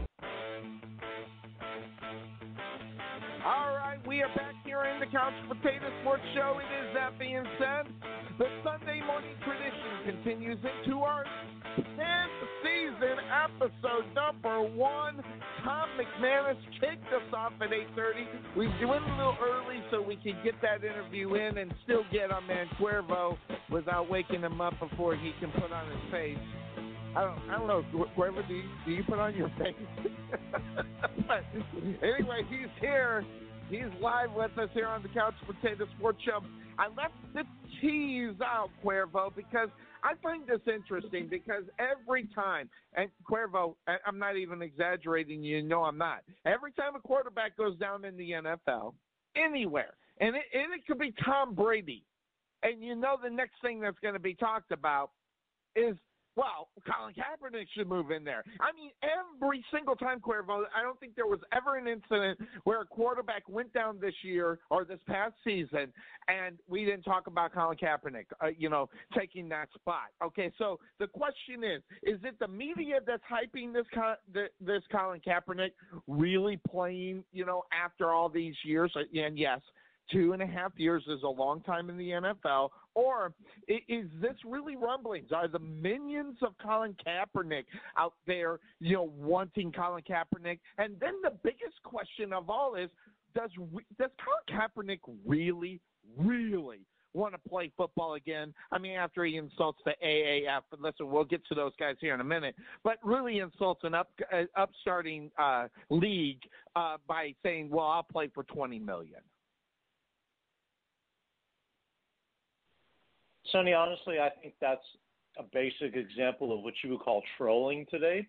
I think that's what Colin Kaepernick did to the AAF. And it's like, yeah, I'll play in your league. I'll help you make some money and help you get some exposure in your league.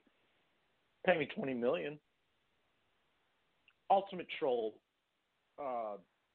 trolling by Colin Kaepernick, and I'm glad the AAF didn't fall for it, because imagine if they would have agreed to that. Holy cow, what would be all over the media today? And yes, I think the media has a lot to blame for this Colin Kaepernick situation being such a uproar at times, because despite what you may think of Colin Kaepernick, Sonny, how much have we heard from him in the past year and a half? Okay, the first year of it, yeah, like there was reason to talk about it. Okay, and he did some follow-on things. He wore the Fidel Castro shirt. He wore the socks with the picture of the pigs on it, wearing a police officer's hat, and all that stuff. Got it.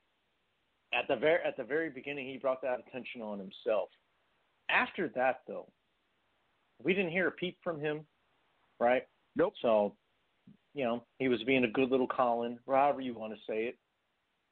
Man was just minding his own business, and people kept throwing his name out there. They kept bringing his name up, and I'm surprised nobody has gone to him and asked him, hey, what do you think about, ESPN with reports that, maybe you're in the hunt for the new starting job of this team.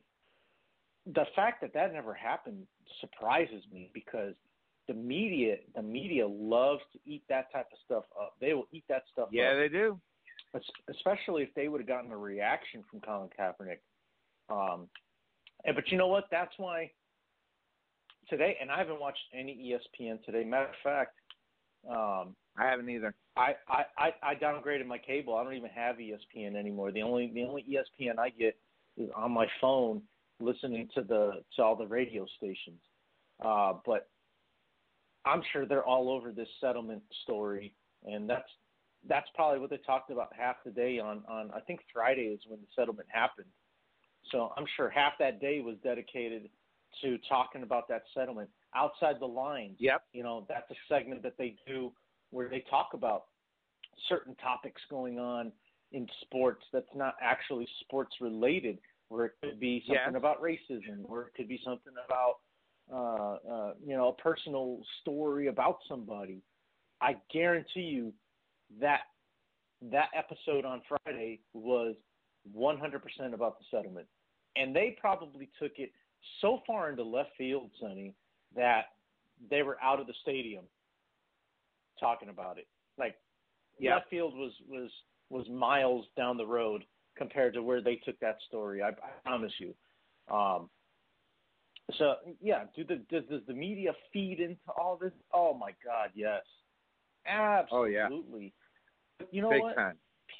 People like us as viewers, we have the power to say, you know what, I don't want to listen to this nonsense. I don't want to listen to this crap. So you don't listen to it. You don't feed into it, which creates an opinion, which creates an emotion from people because of what they're seeing on ESPN. NFL Network, they're not as guilty. ESPN's the worst when it comes to to those type of things. I mean, they love the drama. They absolutely love the drama. They are the drama queens of the sports industry. Yep. I get it. Yep. So, us as viewers, as fans, consumers of ESPN, we have the power to say, I don't want to listen to this nonsense. So don't tune in. Yep. If you don't want to hear about it, if you think it's stupid, don't tune into it. That's what helps. Downgrade your ESPN TV. No, like I said, I don't even have it anymore. I'll turn it back on once baseball season starts because of baseball season. But for now, no, I have no use for it. It's really kind of crazy. I think it's the minions. I think the minions who want to see Colin Kaepernick. Hey, listen, I get it. You're a fan of the guy. I get it. And you want to see that guy. I mean, listen, I want to see Colin Kaepernick succeed. I really do. I'll just, see it like I see it, and I'll call it the way I call it on what, obviously what we talked about for him. But I do. But, the AAF would be a wonderful place. By the way, since we're on it and, we're kind of talking a little bit about what's going on, as far as football is concerned. Now, football, the NFL, it's over. I usually say if you think football season is over, you're not paying attention. And that is obviously a line going into indoor football. But now there is the AAF.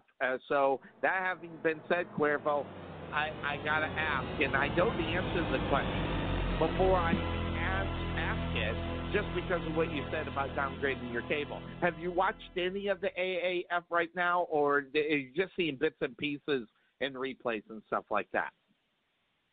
Yeah, I've seen bits and pieces. 2 weeks ago when they debuted, I watched some of the first game. And to my surprise, they really do have a lot of guys that are former NFL players. These aren't guys that they're just picking up off the street.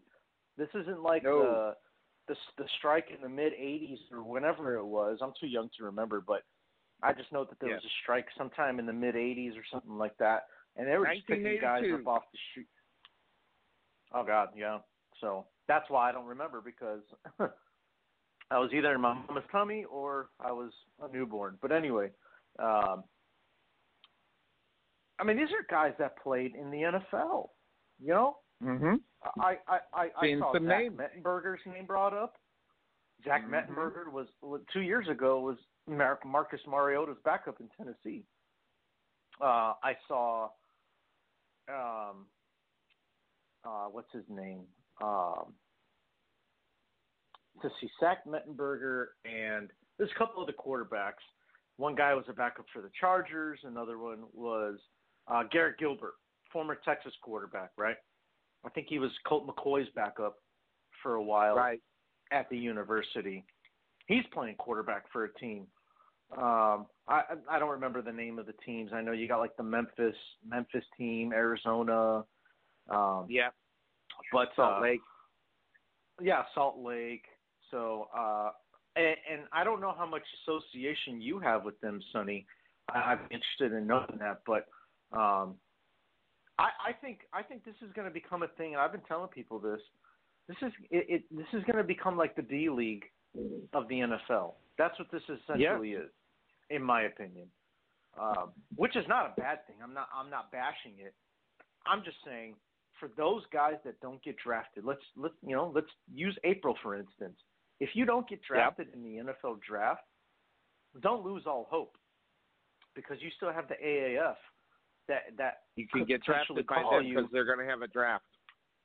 Yeah, there you go. So you have the opportunity to make something happen for yourself. You just have to have the willpower to not give up if you don't get drafted. Or, just like a lot of guys do, they get signed as an undrafted free agent. Like that's not a bad thing. We've seen guys turn into rock stars in the NFL. As an undrafted free agent. It's just about not quitting on yourself, really. Julian Edelman, wasn't he undrafted? Yes, Julian Pedelman was undrafted. P-E-D. But anyways, sorry. I have my opinion on him, Sonny. I honestly don't. I don't know if he should have been the Super Bowl MVP for multiple reasons, but I mean, don't yeah, go he's anywhere. We're going to go with that in a couple of minutes. So don't go there yet. I think Wes Welker was undrafted too, and he had a phenomenal career. Yes. I mean, granted, he got to play with Tom Brady and Peyton Manning, which is a dream come true, but I mean that guy, he might not get in right away, but you could make a case for him for being a Hall of Famer one day. One of the greatest slot receivers in the history of the game. So I agree 100% for him, more so than Julian, and we'll get that in a moment. Hey, but before we go there, okay, by the way, he was undrafted, that being Wes Welker. That's well known. But going back to the AAF, right now I have a list in front of me, which is the only prep I did for the show, by the way, just so that everybody knows. Okay. Mm-hmm. In the AAF right now, there are NFL quarterbacks that could or should go to the AAF right now. And one of them is Blake Bortles. Blake Bortles is one. Okay? Ryan Tannehill is another. C.J. Beathard is another. And then Kaiser from Green Bay. These are guys that could really use some time at the quarterback position. And yes, it may not be the NFL, but you can see what you're going to get because if these guys are NFL quarterbacks, they'll tear them up. Now, I have another name on there, but Mike Glennon will never go, okay, because he's been in the league too long. If I'm not mistaken, he's been there for 9 years, so he wouldn't go, but he could surely use it. But those names right off the top of my head, when I was looking and I was looking at quarterbacks and what they could do, those guys right there could go there and redefine their skills, especially Ryan Tannehill coming off of the injury and everything else, and redefining get the speed of what they need to do, and then they go into training camp a little bit faster than they would be completely cold, in my opinion, obviously. But Blake Bortles needs to be in the AAF if he wants to be an NFL quarterback anymore, at least on the level of what he was.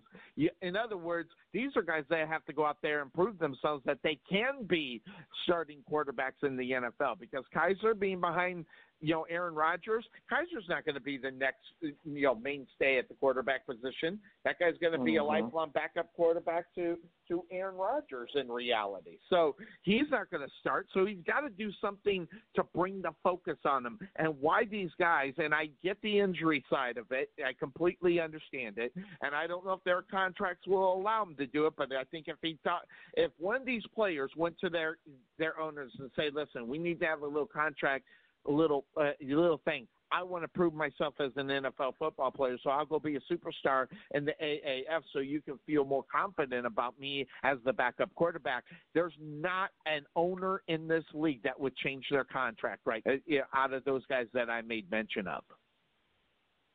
Oh, yeah, and those guys, honestly, I think they would dominate in the AAF just because of the success they've had in the NFL. Yep. And so you can prove it. Listen, I'm worthy to play in there. Listen, I'm better than these guys, and some of these guys are being considered to go up to the NFL. By the way, you asked about my association with the AAF. There's nothing except a player or two. Joe Powell, obviously a former Texas Revolution, and Quad City Steam Wheeler is playing for the Iron. So Joe Powell is a defensive back. So congratulations to him. Huh? Is there a Dallas team somewhere in the area in Texas? There's a Dallas XFL team that's coming that will be playing over where the Rangers. Oh God, XFL. Played. Yeah, the XFL, and that's another thing where looking at what and my opinion, Sonny, the XFL is totally different from the AAF. I'm just going to say that. Well, hold on. Let me ask you a question before you go into that, okay? Have you done any background, or are you just going on what you remember about the XFL before? Because really, in reality, it's a total different, mindset and setup when it comes to what they're going to do out on the football field and who's going to play and when they're going to play and all that other stuff. I'll be 100% honest with you, Sonny. I'm going off of the clown show that it was last time. So I have not done much research. I just know that it was pretty much wrestling with shoulder pads and a helmet. That's what it seemed like to me. Absolutely. Okay, just to let you know, the new XFL, if you believe everybody that's involved, and listen, Vince McManus just funding it. He's not running it. So everybody, in reality, is. If you got the money and you're funding it, you're really running it. But he's not the guy that's at the head of this whole thing. So that's a good thing in reality. And I'm going to tell you right now, the AAF has really put a lot of pressure on the XFL going in to do that, to where that, I'm going to tell you right now, Cuervo, this might have to be a merger. And I'm going to tell you the reason why. I think the AF, just in 2 weeks, have established himself. Listen, I watched some of the games. Listen, it's not great football right now. But just like it's the week number 1, 2, 3, and 4 of the NFL, okay? Listen, sometimes it's hard to watch the NFL in week number 1, 2, 3, and 4, okay? So you got to give these guys a little bit of time, especially if they only got 6 weeks of training camp, okay? That's not a lot of time to develop a groove and get chemistry growing. So, right. But as far as the XFL starting up next year, I think it might have to almost be a forced, and I mean a forced, what is it called? They got to get together. They're going to have to be forced together, because if the AAF, okay, has established themselves as well as they have just within the first 2 weeks, Lord knows what's going to happen in the next few weeks. I mean, the XFL has got a lot to live up to, because, listen, they get a lot of praise in reality, but that also comes from the fact that they got football people in the front offices and things like that. Compared to the XFL, I don't think they have that setup. So they might have to merge. That's the word I'm looking. They might have to merge with the AAF in order to put a good product out on the football field, because I don't want to call it a sideshow, but if you're going to go out and do a spring league like next year and the AAF has complete success, you got to be able to blow the top off of it. And I don't think they'll be able to be capable of doing it, because it's already been done, and that's happening this year. Well, I guess I need to do some more research on it then, because, again, I hear XFL, all I think about is He Hate Me. Can you blame me? Because I don't know anything else about the XFL. And, I think the AAF, you mentioned how fast they were able to establish themselves. Look, they're being run by proven, people that won Super Bowls in the NFL. Look, Ebersol, Bill Polian. Mm-hmm. Are you kidding me? He's directly responsible for 2 of the greatest runs that we've seen in NFL history, with the Buffalo Bills of the 90s and then the Colts with Peyton Manning. That guy turns everything into gold. Anything he touches turns into gold. So, and then Ebersol, I know he's been a big part of the NBC, and I don't know, he's a little before my time, so I don't remember exactly what he's done in his lifetime. I just know that he's been a big part of NBC and the NFL and stuff like that. So, but those 2 guys alone, they have proven over time that they know what the hell they're doing. So that's why the AAF has become so fascinating, so fast. And I think some of the rule changes too that they've made are, some things that the people have been begging for in the NFL. For example, no kickoffs. I think that's a big one. As soon as the game starts, the action begins right away. Absolutely. So I think that's a right big on thing the too. 25. And it doesn't feel like arena football, because it's a full 100-yard field, just like an NFL field is. I have people asking me that. They're like, so, this AAF stuff, it's like arena football, right? And I'm like, no, it's not. Not even it's a close. full 100-yard field, and they're like, really? And I'm like, yeah. I mean, basically, it's the minor league of the NFL. That's what it's going to become. It's for guys that don't get drafted but or whatever, at the like same I mentioned time, before. Cuervo, in order for that to happen, and this is no disrespect to the teams, they do need to get more of a following. But I think the more that people see this on the NFL channel, which by the way they're on at 4:00 on the mark that. They are on at 5:00 your time. Atlanta plays San Diego on the NFL Network, and at looks like 1:00 Orlando's playing San Antonio on CBS. So the more that they get and stay on these channels, okay, in reality, that's going to be really huge for them because people, like you said, there's some NFL players in there. So I think they got to generate more people to get into the stands because if you do watch some of it, the stands are a little lack. But listen, it's not even close to college atmosphere of the big schools. But I would say they got about maybe half or maybe 3/4, somewhere between their fans in the stands. I think they need to get more people in the stands so it can be more understood and more accepted. But you know what is going to end up happening? If it's going to be that NFL minor league thing, the NFL is going to have to grab up some of these players. So that means scouting and everything that's going on. They better have scouts at these things. They better be able to do it. And from what I'm hearing, they are. They got the scouts there, and people are watching and seeing what can be done. Hopefully my man Joe Powell from the Iron will make it into the NFL. There's a couple other guys that are playing in that league that came from our league. So we're definitely keeping our eyes open for these guys, and hopefully things will go well for them. And we get to call their name on Sunday during the NFL season. But, I mean, this is a good alternate.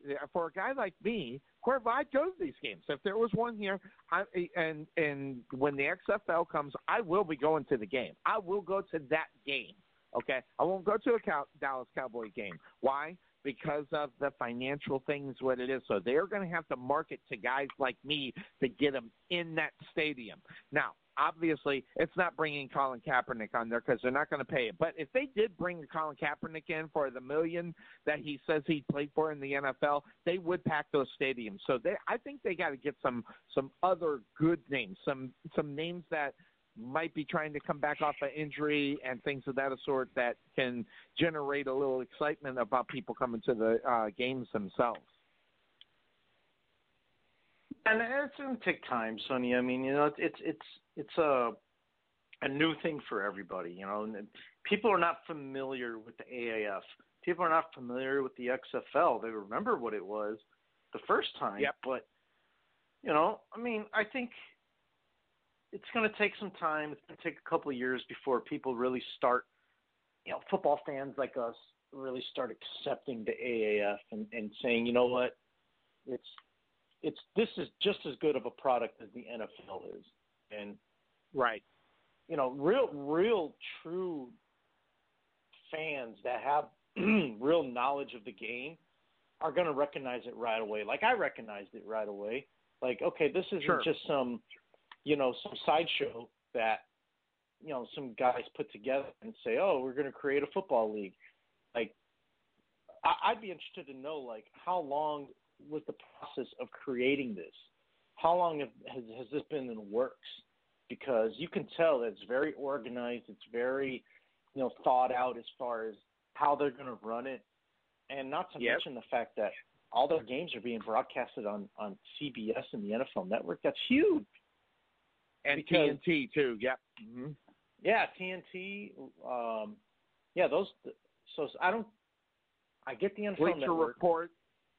Yeah, the Bleacher Report TNT, streaming services. Yeah. But, there you go. So, yeah, there's. And you look at Cuervo, they got some names on here. If you follow football, when you follow, they got Aaron Murray, quarterback out of Georgia. I mean, I've heard of him. I know okay. So, you're looking at Denard Robinson out of Michigan. Of course, I've heard of him. Really? Shantavius Jones. Yeah, exactly. James Quick is over there as well. I mean, and that's just on one team.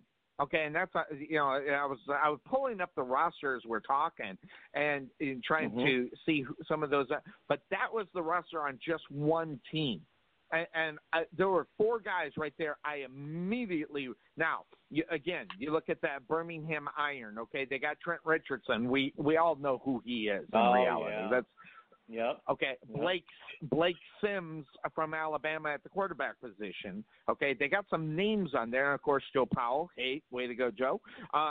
But some of these names, I've heard of. Here it is. Quinn Bray out of Auburn. I mean, he's a little bit shorter, but he's out there, and I've heard of this guy. And Dominique Jackson out of Alabama, of course, we've heard about him, and Brandon Green, those 2 offensive linemen sitting right there doing exactly what they need to be doing. I mean, so they can be recognized. And that's this. And right there were 7 names I mentioned that if you do kind of keep track of it as much as you do, especially in the college. But hell, if I'm hearing of these guys, they've got some talent out of that football field, and they should be able to get some people that come and see these guys play, I would think. Well, I got another name for you too, Sonny, and this will hit home to your Dallas locals. Gavin Escobar, tight end. Yes. I mean, exactly. I'll be honest, I don't remember what team he plays for, but he's in the league, and he's playing right now. So, yeah, he's a tight end for someone. I honestly don't remember what team, but I know he's in the league. Yep. Zach Mettenberg, he's in the league. Okay? Yeah. And we know him out of Louisiana State. Yeah. And Christian Hackenberg. I've even heard of him. There you go. So that's the other name I was thinking of. They're getting some names that unfortunately, for whatever reason, that didn't make it on there. Which, by the way, the XFL, if you have a criminal record, they will not have you on the team. Just so that you know. And that was another I thought was kind of interesting. I found that very interesting. Now, whether or not it's true or not, I guess we'll find out. But yeah, some of these names that are jumping right off of off the page when I'm looking at these. I'm actually surprised, but at the same time, you got to remember there are 32 teams, and listen, what do they say? You are lucky to make the roster if you're a third rounder or later to make the roster of the NFL team that drafts you. So, there's a lot of stuff going on here as far as that's concerned. Garrett Gilbert out of quarterback out of Southern Methodist. I've heard of him. So they've got some names. I gotta give it to them. And maybe we'll be calling some Jordan McRae, center out of UCF. I know him. I think we actually talked about him on our show. So some good names in here. I like it, and I'm gonna watch it. When we're done today. I'm gonna have lunch and I'm gonna sit down. I'm gonna watch it. I watched it yesterday for a little while. I had a lot of things I was doing, but the time I was able to watch it, I did watch it. It was a 9-6 game, so I wasn't impressed with great scoring, but I love defense, and that so far is my take out of these games so far. Now, I didn't watch it last week. Okay, I didn't have time. But just from what I've seen this week in the 2 games that are happening, it's all about defense in reality. The Memphis team jumped out fairly quickly, but slowly the defense stayed into it. I mean, it was a 2018 game. The other game was 12-9. So, we're talking about defensive games here, big time. So watch out for those defensive players. We'll probably see some of them move up to the NFL. Yeah, it's very possible. Yeah, so I mean, like I've mentioned before, I mean, it's a league with some solid talent. These aren't scrubs that are playing in this league. These are legit guys that you could very well wind up seeing on an NFL roster again. In the next couple of years, depending on how well they do in the AAF. Yep. And offensively, they're a little slow. And it takes more time. In reality, though, when you look at a football squad, it takes the offense longer than the defense to come together. That's just fact. I mean, you watch the game enough, you know that. So some real interesting stuff with the AAF, and watch it. It's going to be on today on the NFL channel and CBS. But I want to go to what we're talking about, because we have not had time to talk about Super Bowl. Have we even talked about the Super Bowl? The great Tom Brady is a six-time winner. He's got one for his middle finger for all of his critics, just as I knew it was going to happen. But I will tell you right now, that game in the Super Bowl, Cuervo, and even though we're talking about it 2 weeks later, that game was all about defense, because the offense of either team didn't come to play until the middle, maybe right at the beginning of the fourth quarter. I mean, we didn't even see it, and it was almost hard to watch how bad Tom Brady was playing for 3 quarters of that game. Yeah, well, I mean, that was an ugly game on both sides for, like you said, the first 3 quarters. I mean, my God, it was what was it, 6-3 at halftime or something like that? Something 6-3, yeah, ridiculous. something stupid like that. Yeah. Lowest scoring game in the history of the NFL, Super Bowl history. I just, that is something I definitely did not expect. Was such a low scoring game. But I mean, I remember you were thinking didn't you take the over in Vegas on that one? Didn't you take the over? I wanted to. Luckily, I didn't do it. So I would have been highly upset. Yeah. So luckily, I didn't win anything, but I didn't lose anything either. So, glass half empty. I called it right on. I called it right on. I said the Patriots would win by 7. And that's exactly what happened. They won by 7. Now, granted, I expected it to be in the 20s or 30s, but still, won by a touchdown. And, it did come down. What did it come down to, Cuervo? It came down in reality. Defense out on the football field. But the problem was that the defense was out there for a long time. Tom Brady was able to take advantage of that and put him in the position to win at the end of the game. And again, not at the tail end, but you still, though, that game, more so than any of them. I mean, if you go back into the playoffs the week before, Tom Brady drives it in regulation, he gets it downfield, scores a touchdown, they should win. But instead, they kick the field goal, tied to go to overtime, to where he does have to drive it down the field to get the win. By the way, he did it twice in that game in order to prove that he is the best to ever played the game at that position. But that being said, you look at what happened in that game. You gave Tom Brady too many opportunities without scoring. And that's what it boiled down to in reality, Cuervo. You looked at the other side of that football. I don't care if it was the Rams. I don't care if it was the Saints. Probably would have been a different game if it was the Saints. Let's get real. I mean, the simple fact of the matter is when you look at what's on the other side of the football field, and whether you got a Drew Brees or a Jared Goff, I mean, those are 2 different players. So, yeah, Joan, those are 2 different teams. Yeah, could have been different. But in reality, if that was the Saints, I still would have picked the Patriots, and I still think they would have won that game. They would have had to earn that one defensively and offensively, more so than just having a spectacular defensive plan going into that game, Cuervo, because let's be honest, the Patriots really, in reality, were not worried about the offensive side of the ball going into the Super Bowl. Yeah, no, you're absolutely right. I mean, I just, what I found interesting was the lack of, I guess, I don't know if it was creativity on the Rams' part, but, just they are flat. Them being held to 3 points, I just, it's been 2 weeks now, and it still blows my mind that it happened that way. Flat. You got to give a lot of credit to Bill Belichick, man. I mean, absolutely. Well, and his defensive the best coach to ever coach. Yes, even better than the great Vince Lombardi. Yeah, I said it. Well, especially with how the game has evolved, and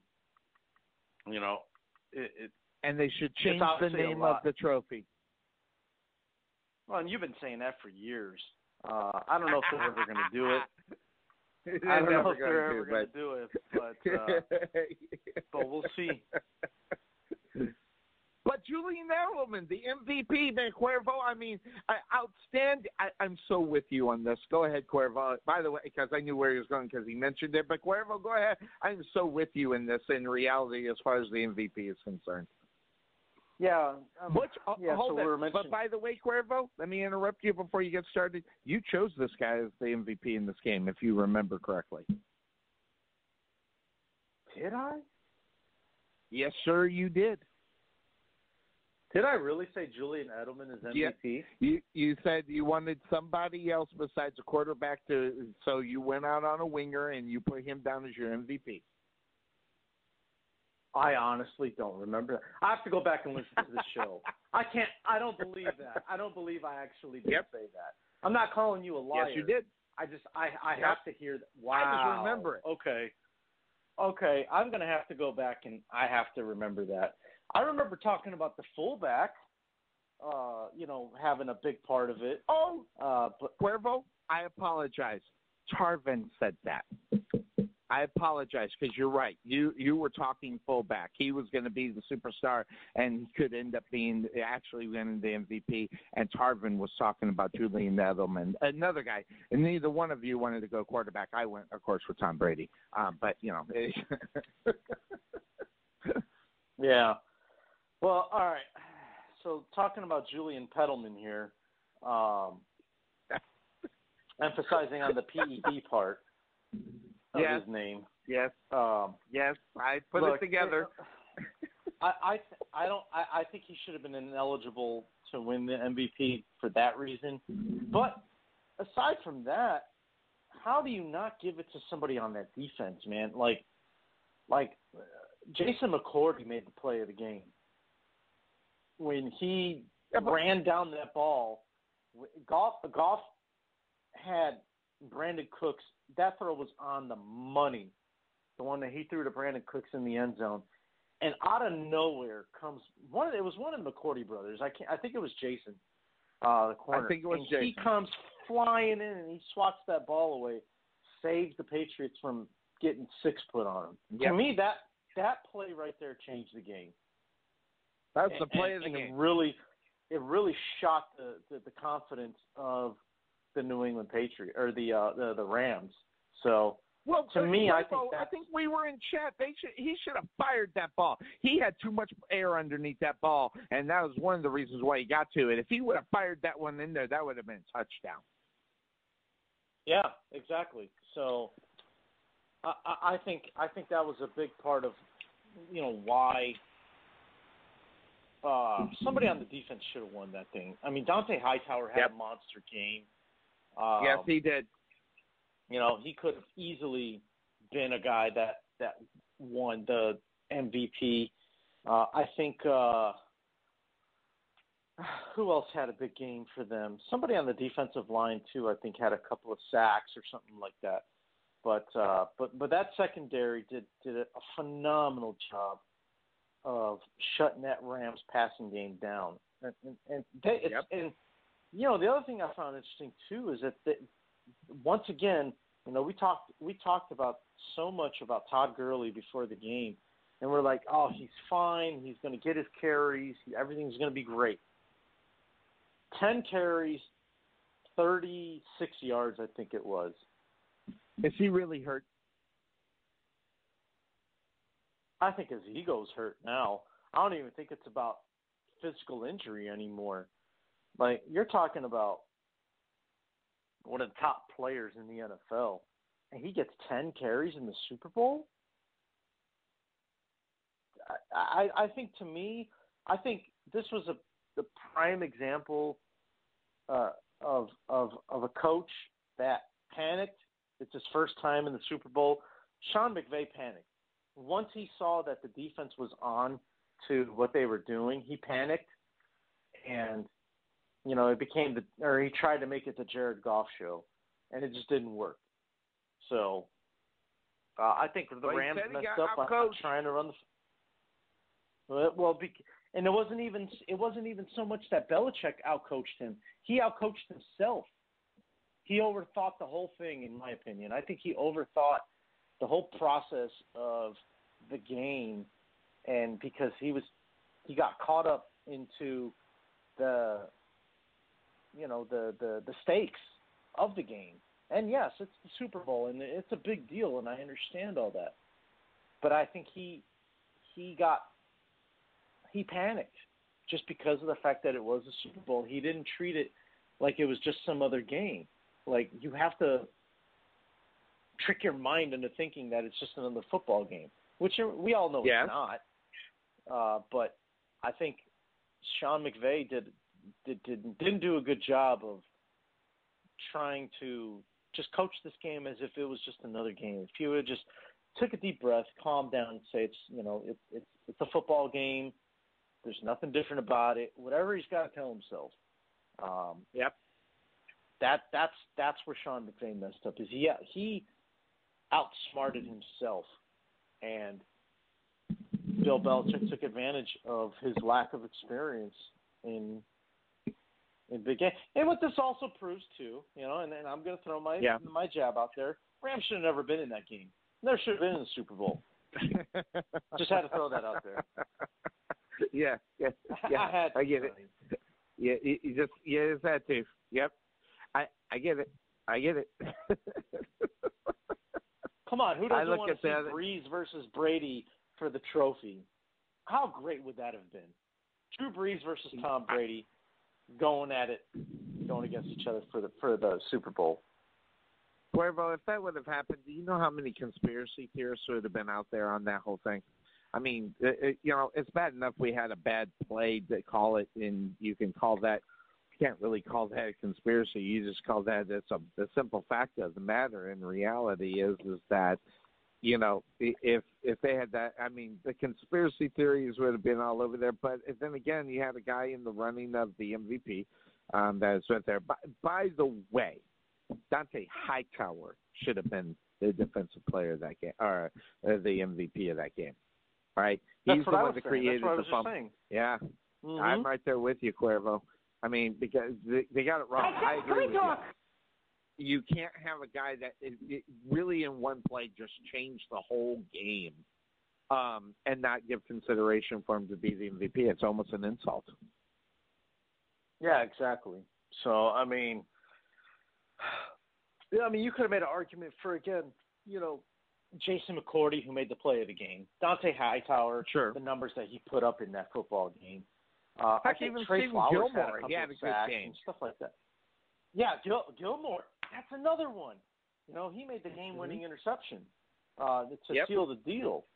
So, I mean, come on now. Heck, if you want to give an MVP to a punter, which you never will, how about Ray Allen, who pinned the Rams inside the 7-yard line? I mean, come on. I mean, not only that, he did it 3 times. Okay, you want to talk about a game of field position, man? The Rams were out of. They were out of. They were so lost in that game, and field position was so horrible in that game for them. You know what it looked like, Cuervo? You know what it looked like, that game in reality? If you just look at it, okay? The eye test. This looked like an NFL team playing a national champion. The worst NFL team. The Rams? Yeah, and the Rams being the national champion. That's how bad, in reality, if you give it the eye test, okay, you look at this whole game, in reality, even through the whole game, did you have even a question in the back of your mind that the Rams could come back and win that football game after halftime? Absolutely not, you didn't. I mean, if you were watching the game, they were completely out-coached, out-manned out on the football field, and you knew Tom Brady sooner or later was going to get the ball in the end zone. So you looked at it, and every time that Jared Goff went out there, this is what it looked like. This looked like an NFL team playing the national champions, and obviously no national champion is going to beat even the worst NFL football team. In reality, they just happen to have the Patriots there. But, I mean, in reality, I sat there and watched this thing. After halftime, I wasn't worried about it because you could tell that the Rams were so out of their element that they had no clue. And I'm going to tell you right now, in a game like that, Bill Belichick has a way of slowing that ball down, slowing that game down for his defense, which won the game for him. And he slowed that whole thing down. And not only that, Jared Goff looks like he looked like he was a senior in college throwing that football. He didn't look like the regular guy that was doing it all season long, week in and week out. He looked like he was a lost, rookie quarterback. Mm-hmm. Yeah, he did, and I recognized it within the first. And after the first quarter, I was like, "There's no way." Once I saw that the Rams couldn't score, I was like, "There's no way that this is going to work." I don't give them much of a chance in reality. But by halftime, that's when I really knew, like, yeah, Patriots got this. Because I think it was, like I said, I think it was 3-0 at halftime. It was silly how low scoring the game was. To me, I think the best thing about the game was that NFL commercial, which I absolutely love. But it's another discussion, right? Yeah, but the game itself, I didn't even watch. I don't think I even paid attention because I can't even remember one of them. Well, I posted it on my Facebook. It was a commercial about the NFL celebrating its 100th anniversary next year. Next season, it's gonna be the 100th anniversary. So Roger Goodell, they're in a ballroom. Roger Goodell's sitting, he's on the podium on the stage, and he's talking about, welcome to the 100th anniversary celebration dinner or whatever. And there's this huge cake. I posted it on my Facebook timeline if you want to go watch it, or I could put it in our chat. And long story short, there's this huge cake. Marshawn Lynch is there, and he starts to fall over on his chair. And he braces himself, and in his hand, he puts his hand in the cake. Is that the one where he was reaching for the cake? Yes, the ball comes down from the top, and of all people, Samurai Mike Singletary, one of the greatest linebackers of all time, yells out fumble, of all time. And then from there it was just chaos, and everybody's going after the ball. And Montana goes to throw. I remember that one now.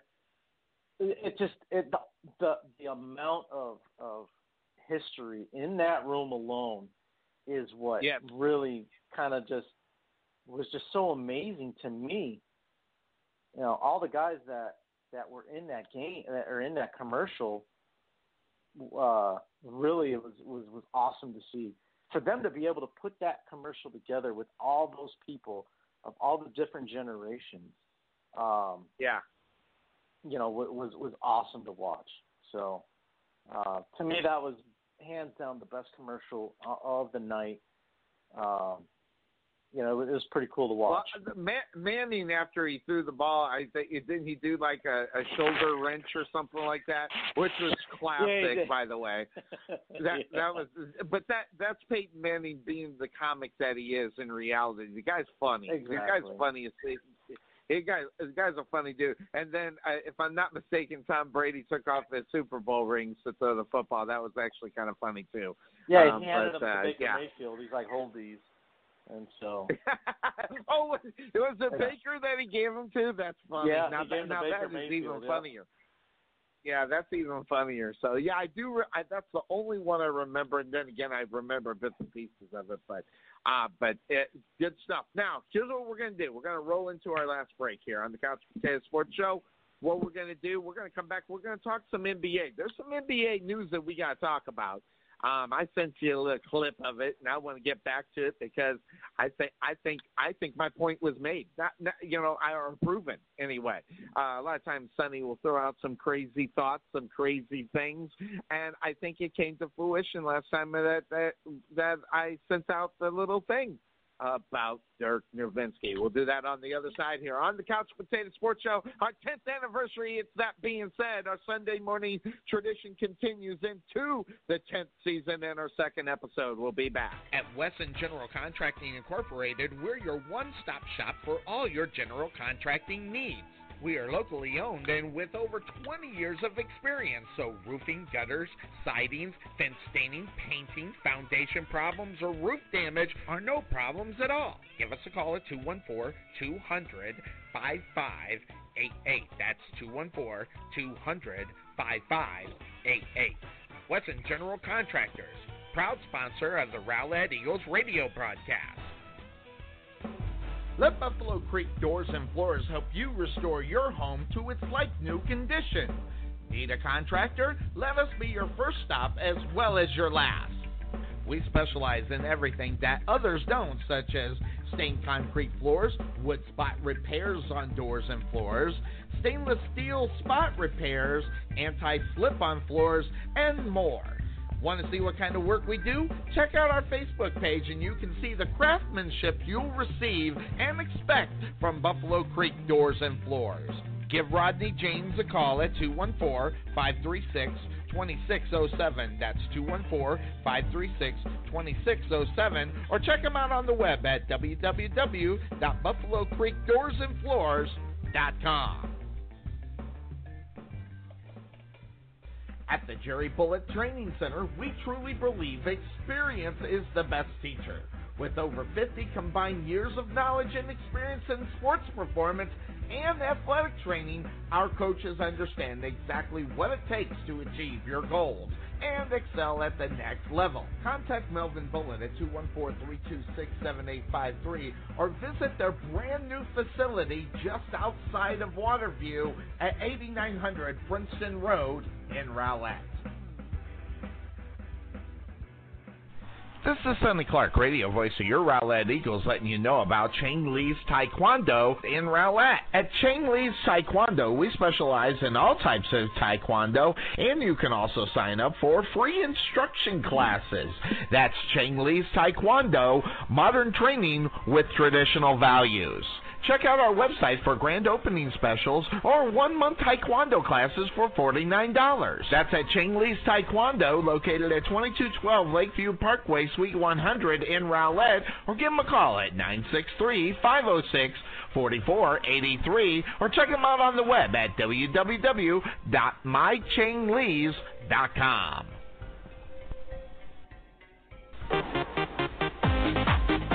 Being taken for a ride? Check out Costco Insurance, serving Texans since 1981. Bundle your home, auto, or business insurance to save a ton. Costco Insurance on the corner of Main Street and Rowlett Road, where we make insurance fun. Or check us out on the web at CostcoInsurance.com, where we always have the coffee pot on. Yeah, but is it fresh?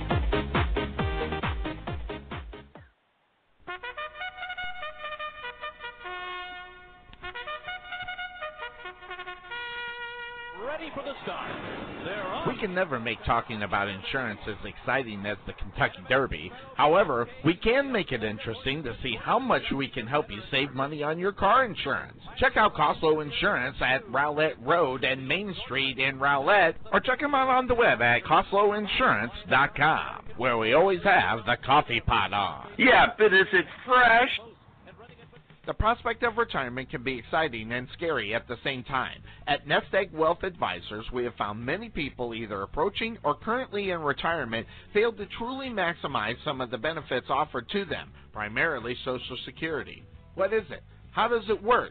It's simply not a benefit that you start receiving at age 62. Because these decisions are so important, my firm has assembled an informational packet on Social Security. If you would like a complimentary copy of Social Security Maximization, please give our office a call today at 972-412-6064 or visit us on the web at nesteggadvice.com.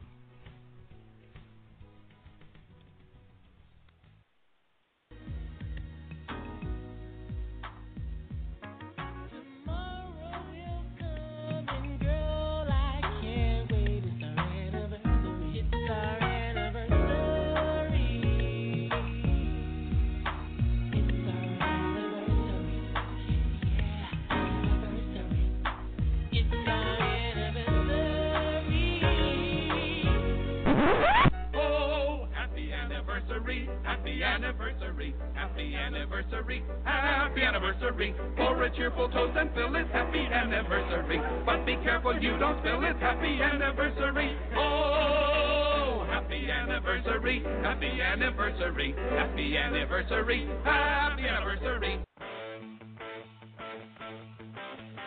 And we are back there for our final 30 minutes. The Sports Show, our 10th year anniversary.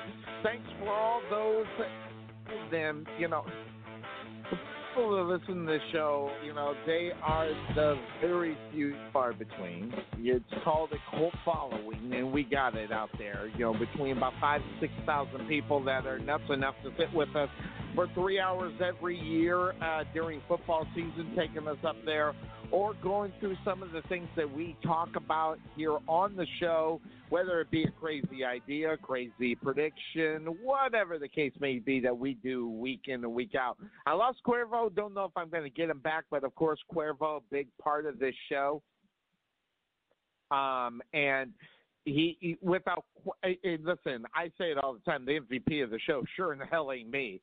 It's the other people that are involved, the Brian Tarvins of the world, that joined us on our show, the big dog over from Sports Talk with the guys, and of course, the guy that came to our show, saved our I don't know if I'll tell you, I'll be honest, as I sit here and I think about what we've done for the last 10 years, I don't know if we would be here without Cuervo.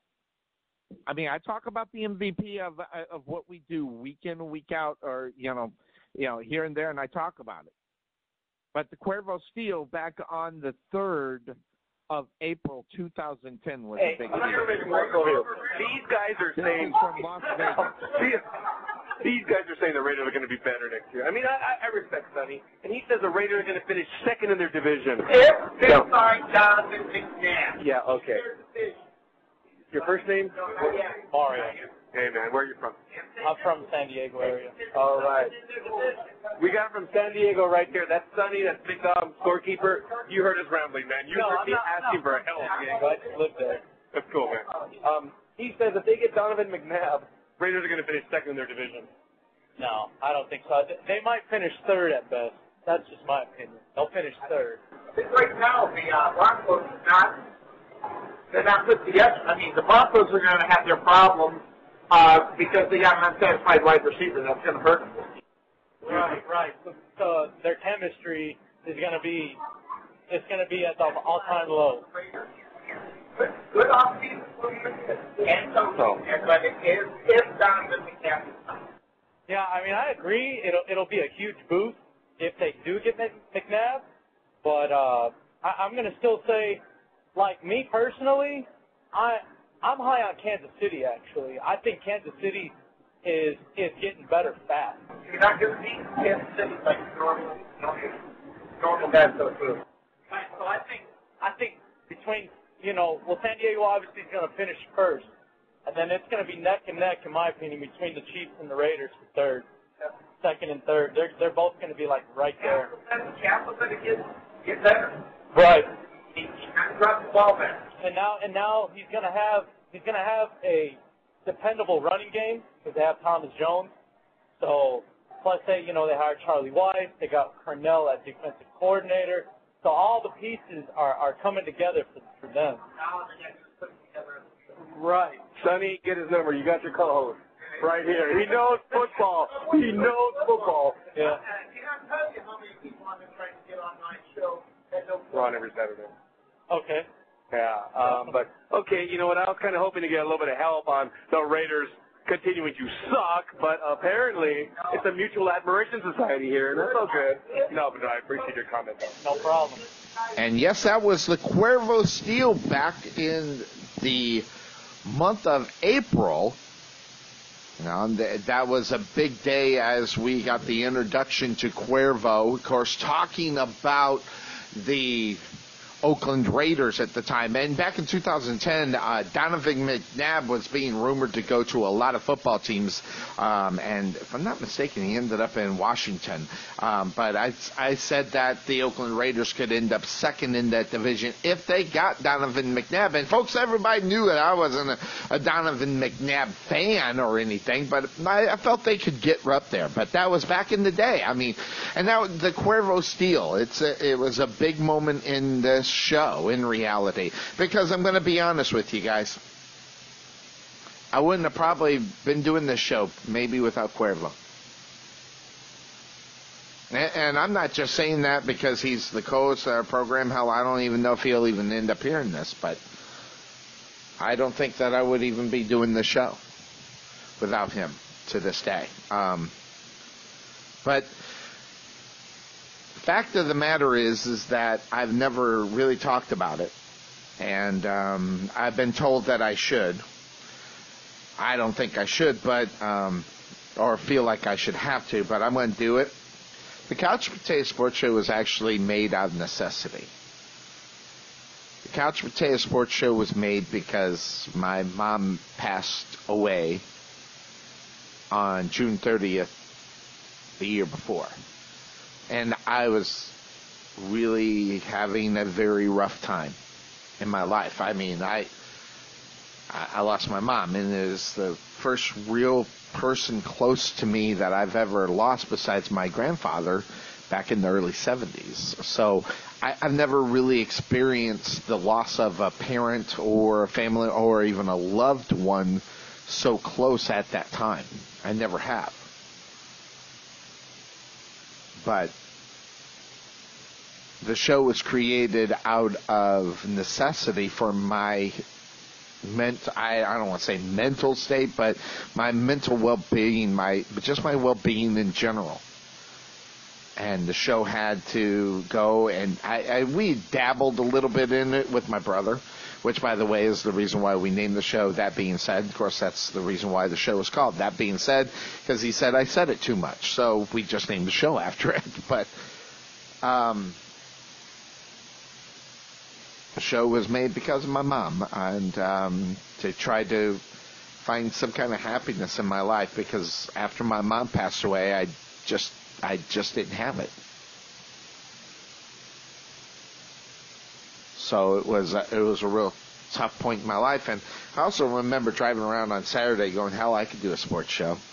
And I just finally did it. So it really in reality came out of necessity. But as things go and things turn over time, just this past November, I lost my pops. And I'm going to be honest, guys, I haven't been very good.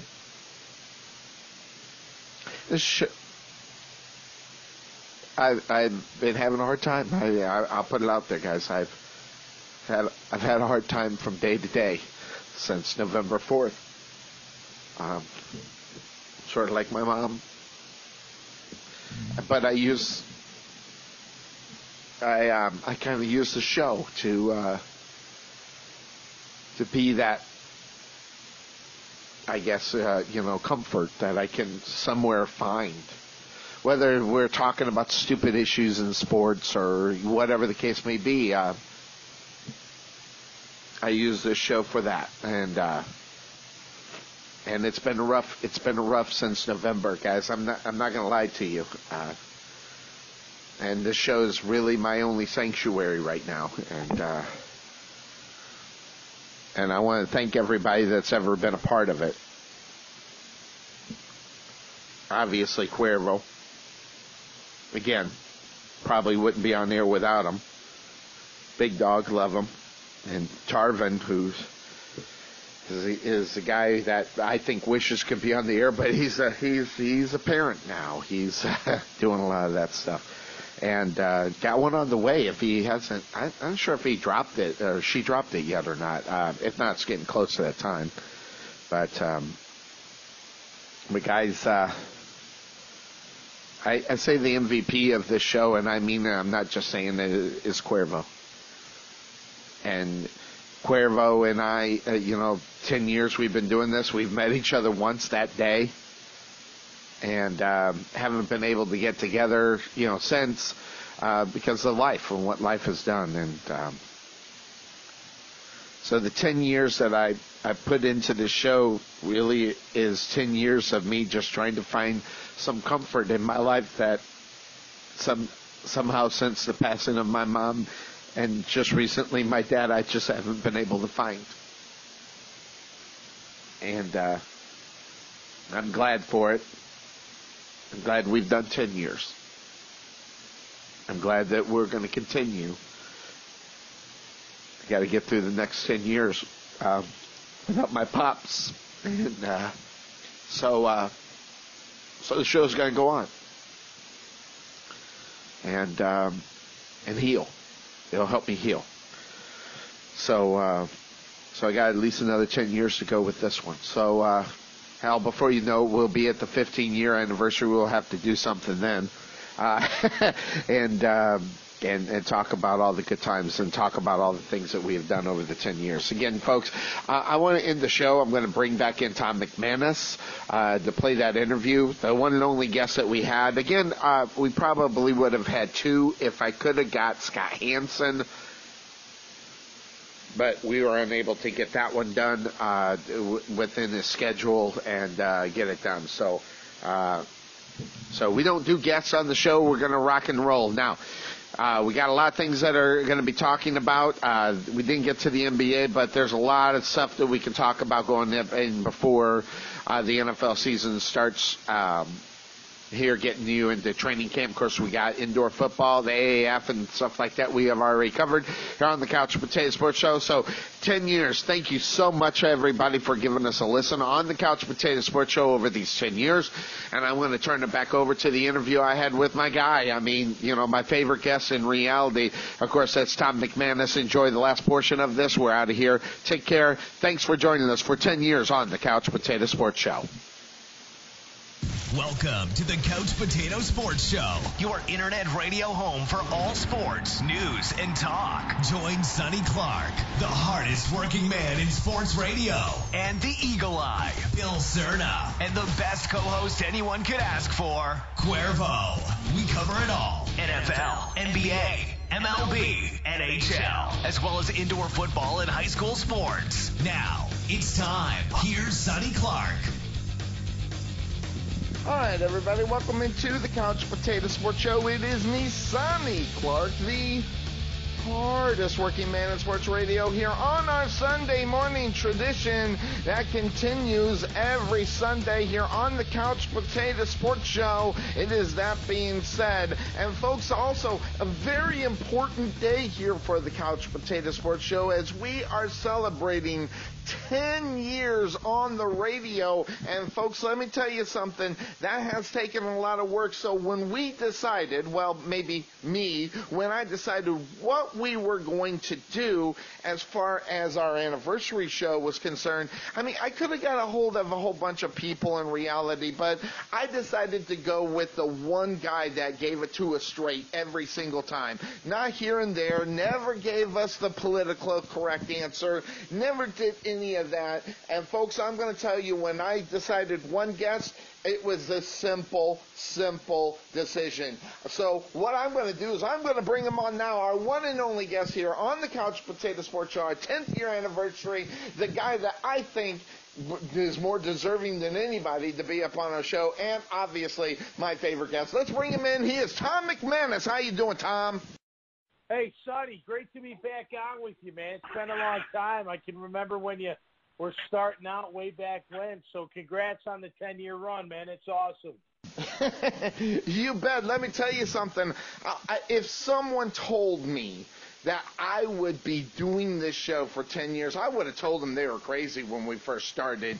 But in reality, it's kind of easy if you think about what we do, but that's something that happens when you have a passion about something. But it also brings the circle back to you. Let's talk a little bit about you and what happened as far as what you were doing. I mean, if you take a look at what you've been doing over the years, whether it was at the radio station in Jacksonville. You did that for quite a long time, I'll tell you. But that being said, tell us what happened to McManus Uncensored, because it was a good show. And when I started listening to it, and that was the reason why I contacted you after many years of watching you, tell us a little bit what happened to McManus Uncensored and all the other things that you have been doing here right after we, really got started.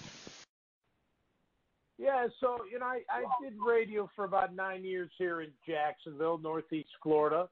And I was with Fox at the time. My show was called Tom McManus Uncensored. I had launched in my third year at the Fox station. I launched an internet program where you could listen online through my website called SuckItUpUSA.com. And I was a little bit ahead of my time. I thought I could roll into the internet world.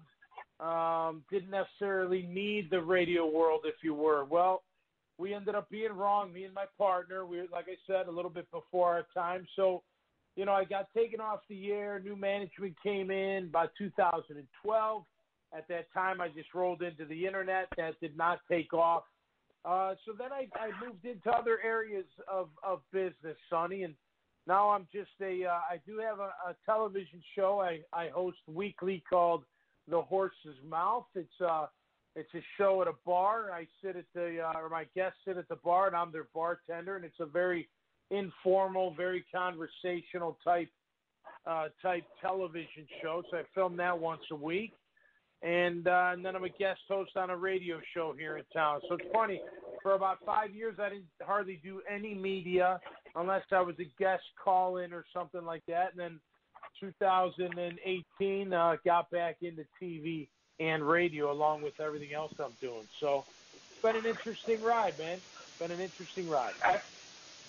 Absolutely, and that's what we get with the 10th anniversary here on the Couch Potato Sports Show, whether it's calling sports, whether it is doing the regular radio show, whether it's doing what you got to do to network. And I'll tell you, if you got a passion for something, and I'll tell you, it's what brings us to where we are here on this show, 10 years. I mean, so if you got a passion about something, you've got to kind of made in the shade to move forward here and doing what we do. Oh, without a doubt. Well, I mean, think about it.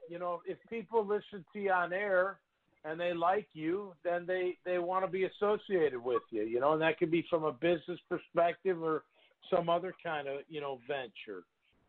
So that makes sense, right? If they listen enough and they understand what you're all about and it aligns with what they're doing, then yeah, it's a nice natural fit. So look, I think any exposure is good exposure, and when you're out there, whether it's TV, radio, online, digital, whatever, podcast, it's good to put yourself out there and let people know, what you're all about. Now, we never really had the opportunity to talk about this next subject. And, hey, shame on Sonny for not doing it. But over the years with what you've been doing, you've had an amazing support, behind you with your wife, a former, obviously, Jacksonville Jaguar cheerleader. Hey, way to go. Gets the cheerleader and a wonderful family. You have to have that support with what you do. So, again, shame on Sonny for not talking about it. So let's talk about it. Tell us a little bit about your wife and where you are in your life with your wife and your family. Oh, yeah. So I'm a very lucky, blessed man. I've been married to my wife now coming up on 19 years this April. We have 3 beautiful daughters. One's a senior in high school, one's a freshman, and our youngest is in 4th grade. And they're my whole life, They're my inspiration every single day. I love my wife. I'm in love with my wife. The heat is still strong. The fire still burns, and it's good, man. She's one of the greatest human beings I've ever met. She's the best teammate I've ever had, and she's a wonderful wife, a wonderful mother, a great friend. She's got her own business, does well for herself, and she's in the fitness world. She's got a company that trains about 60 women a week here in Jacksonville or in Ponte Vedra Beach where we live, and And, yeah, we're a good team, man. It's a team. You know, I tell my girls all the time that we're a team and we got to take care of one another and love one another and hold one another accountable and be good to one another. So all is good, man. All is good. I'm a lucky man. The big man upstairs, the good Lord, he has definitely blessed me and continues to do so. So let's go to my passion, which is indoor football. And you had that over there in the AFL with the Jacksonville Sharks that was right there, right down the street. Let us know a little bit. Were you ever involved with that as far as the Jacksonville Sharks? And do you enjoy indoor football? What is your give and take about indoor football? Obviously being an outside guy, but yet here's another game, the indoor game itself. What do you think about the game of indoor football? Oh, no, I like it. Look, I think any kind of football is good football, you know, and I think one thing people, you know, they get caught up in, is it a stepping stone to the next level? Why can't it just be its own entity and be entertaining football? I mean, the arena game's different. It's still football. It's just a different style of the platform that they play with, right? It's a quicker game, you know, it's a shorter field, you know, it's you know, things happen faster. You got to, you know, get the ball out even quicker. You got to make moves quicker. Everything's quicker, you know, and I think it's a great game. I think it brings a lot of joy and entertainment to the cities they're in. I know the Sharks, they do very well. They're an exciting team. I've been a color guy for one or two of their games in the past. I've been to a handful of games. They're fun. They're good. They're good family fun. There's a lot of hard hitting. There's a lot of scoring. There's a lot of cool plays. You know, you got to make these big plays in short areas of space, so it makes them a unique brand of football. But look, whether you're talking AAF, XFL, you know, the Arena League, whatever league, the NFL, man, all football is good football in my book. And great, you know, you talked about the AAF as far as what they are doing, you know, trying to be maybe setting it up for the minor league work for the NFL. What is your take on it? Did you get the opportunity to watch any of the games this past weekend or the weekend before that, as far as your take on what you see out on the football field? Do you think this could be the minor league for football since we've seen it back in the 80s, or can it stand on its own? You mean the AAF? I think it could be both. You know, it's funny you mention that because I also do a podcast here in town called The Hammer with Sam Kavaris, a longtime broadcaster here in town, and Lonnie March, my former linebacker mate with the Jaguars, and we were talking about that. And I said, look, there is going to be, you know, guys getting developed for the NFL, but the majority of those guys, 80%, 90%, they're just going to play in the AAF. They're going to get paid $75,000 a year, 3-year deal, $225,000. Hey, man, that's, you know, depending where you're at in life, that's not a bad gig, you know, what you're trying to accomplish. So, you know, look, I think it's got a chance. I know Charlie Ebersol personally. I met him a long time ago through some other acquaintances and associates of mine, and he's a nice guy and he's smart, and obviously his father, you know, Dick, is a big shot with NBC and helped create all these great, you know, so he's part of Saturday Night Live and, you know, Monday Night Football and all that fun stuff. But look, I think it's got a chance. You know, it's got some competition. My question is this: how do you fit them all in? You got the XFL coming, you got the AAF, you got the Arena League. I mean, you know, throw in the NFL, which is in the fall, throw in college football, it's the fall, but, you know, you got 3 spring leagues that, you know, are going to be vying for each other's audience. It should be an interesting time, I guess. All right, so let's talk a little bit about Jacksonville and the Jaguars. I know you don't want to, but let's just do it just humor me a little bit. Let's go back in the time a little bit. If you go and you look at what the Dallas Cowboys have done with Dak Prescott. Now, Dak Prescott came in for Tony Romo, who for some reason it just didn't seem like this team would play for this guy.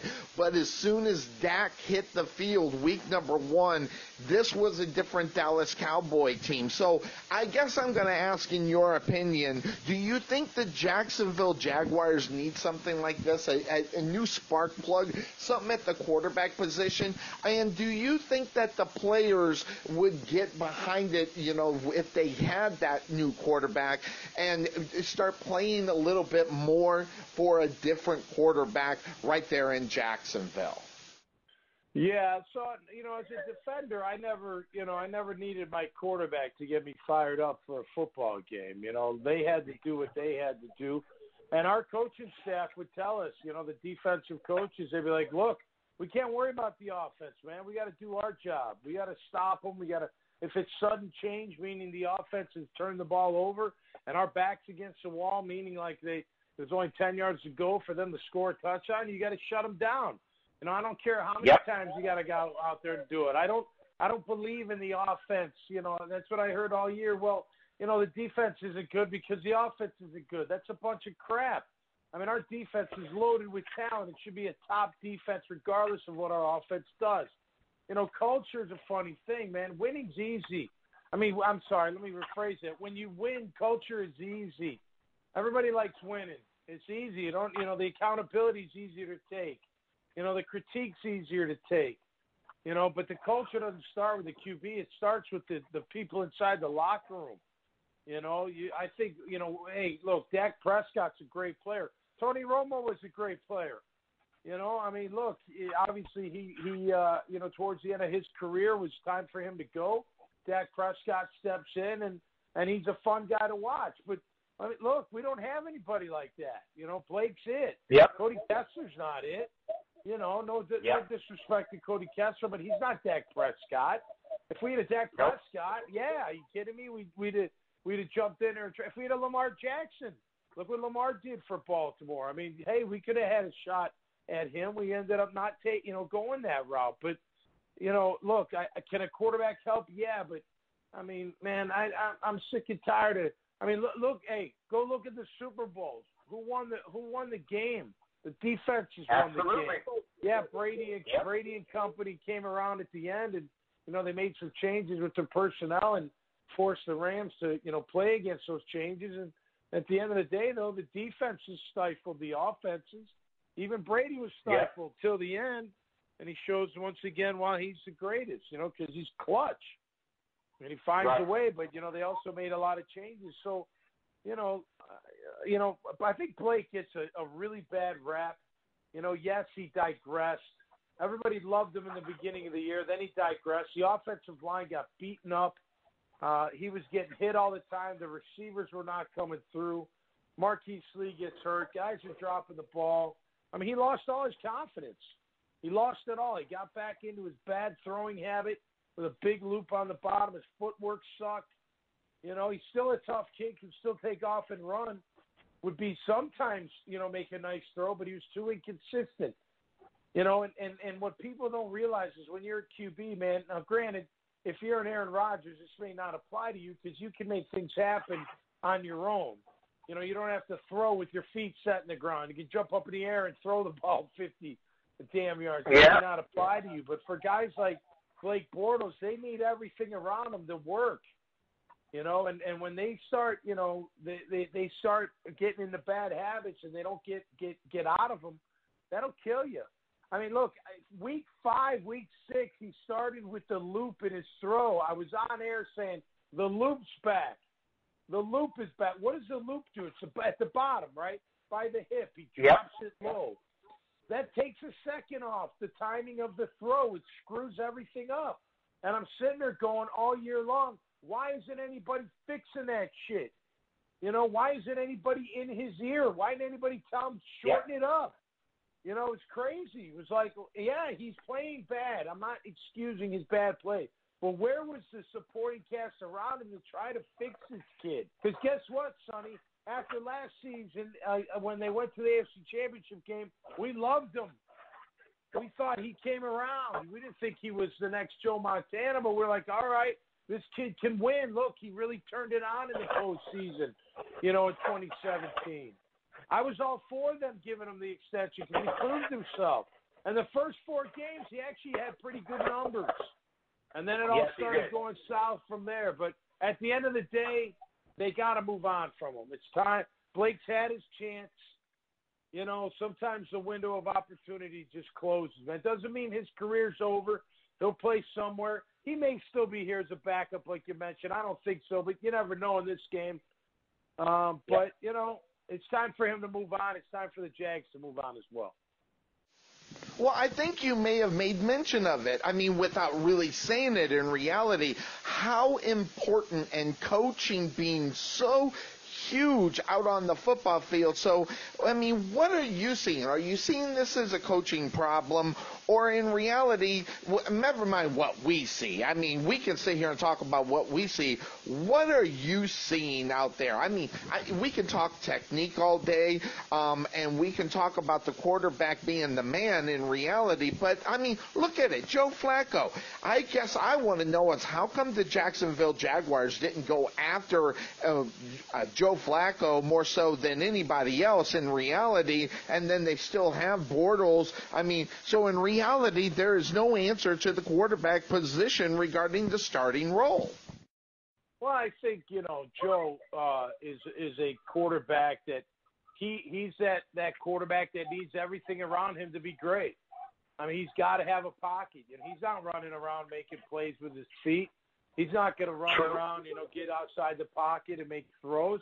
He's a pocket passer with limited mobility. I mean, he's not awful. He's just not, you know, a Lamar Jackson. He's not an Aaron Rodgers. He's not even a Brady for that matter to get out of dodge when he has to and find that open throwing lane. So, you know, I think he, you know, Flacco, if the Broncos have a great supporting cast, great O-line, got some weapons, the guy's still got an arm. That's the one thing about Blake. Blake doesn't have a cannon. He can't flick it. When you can flick it, that you're a different breed of quarterback at that level. I mean, if you can just take the ball and, you know, without even wasting any motion and flick it 50 yards on a dime, you're special. But Blake's not that QB. Flacco's got an arm like that, but he's got to have everything else around him or he's just going to be sitting like a freaking dead duck getting ready to have his head blown off during hunting season. You know what I mean? Because he's not going to, you know, what are they going to do? They're not going to do, you know, misdirection and get him out of the pocket and have him, you know, do a run-pass option. You know, he's going to have to stay in the pocket. But here's the good thing. He's still got an arm. And when you got an arm and you're 6'5" and you got everything else built around you, you can make the throws. Now it's up to the supporting cast to do their job. I don't think he helps the Jags. I don't think they have enough supporting cast to help Joe Flacco make this team successful. They need something else. Well, then, obviously, then let's take a look at the division, the AFC South. We're talking about three other teams in this division, and you can say whatever you want about them, but we have three different teams that have improved dramatically over the last 2 years. Obviously, last year with the comeback player of the year with Andrew Luck, and then what you got going on down in Houston with that defense as well as Deshaun Watson. And let's not forget about the Tennessee Titans. I mean, Marcus Mariota, he is who he is. I mean, so we're talking about a division in football that has drastically gotten better over the last 2 years. Well, you know, you make a great point. Take the Colts. Yeah, Luck got healthy, no doubt. That was huge. But guess what else happened? Their offensive line had a makeover. The D-line had a makeover. They changed their whole culture. They became a physical football team. Quentin Nelson, the 6th pick overall last year at ND, what a brilliant pick. That guy changed the whole attitude of the whole team, I think. It became a fist fight. You know, it's funny. I tell people all the time, that's how you got to approach a football game, man. It's a fist fight. You're going to a rumble. No weapons, just skin.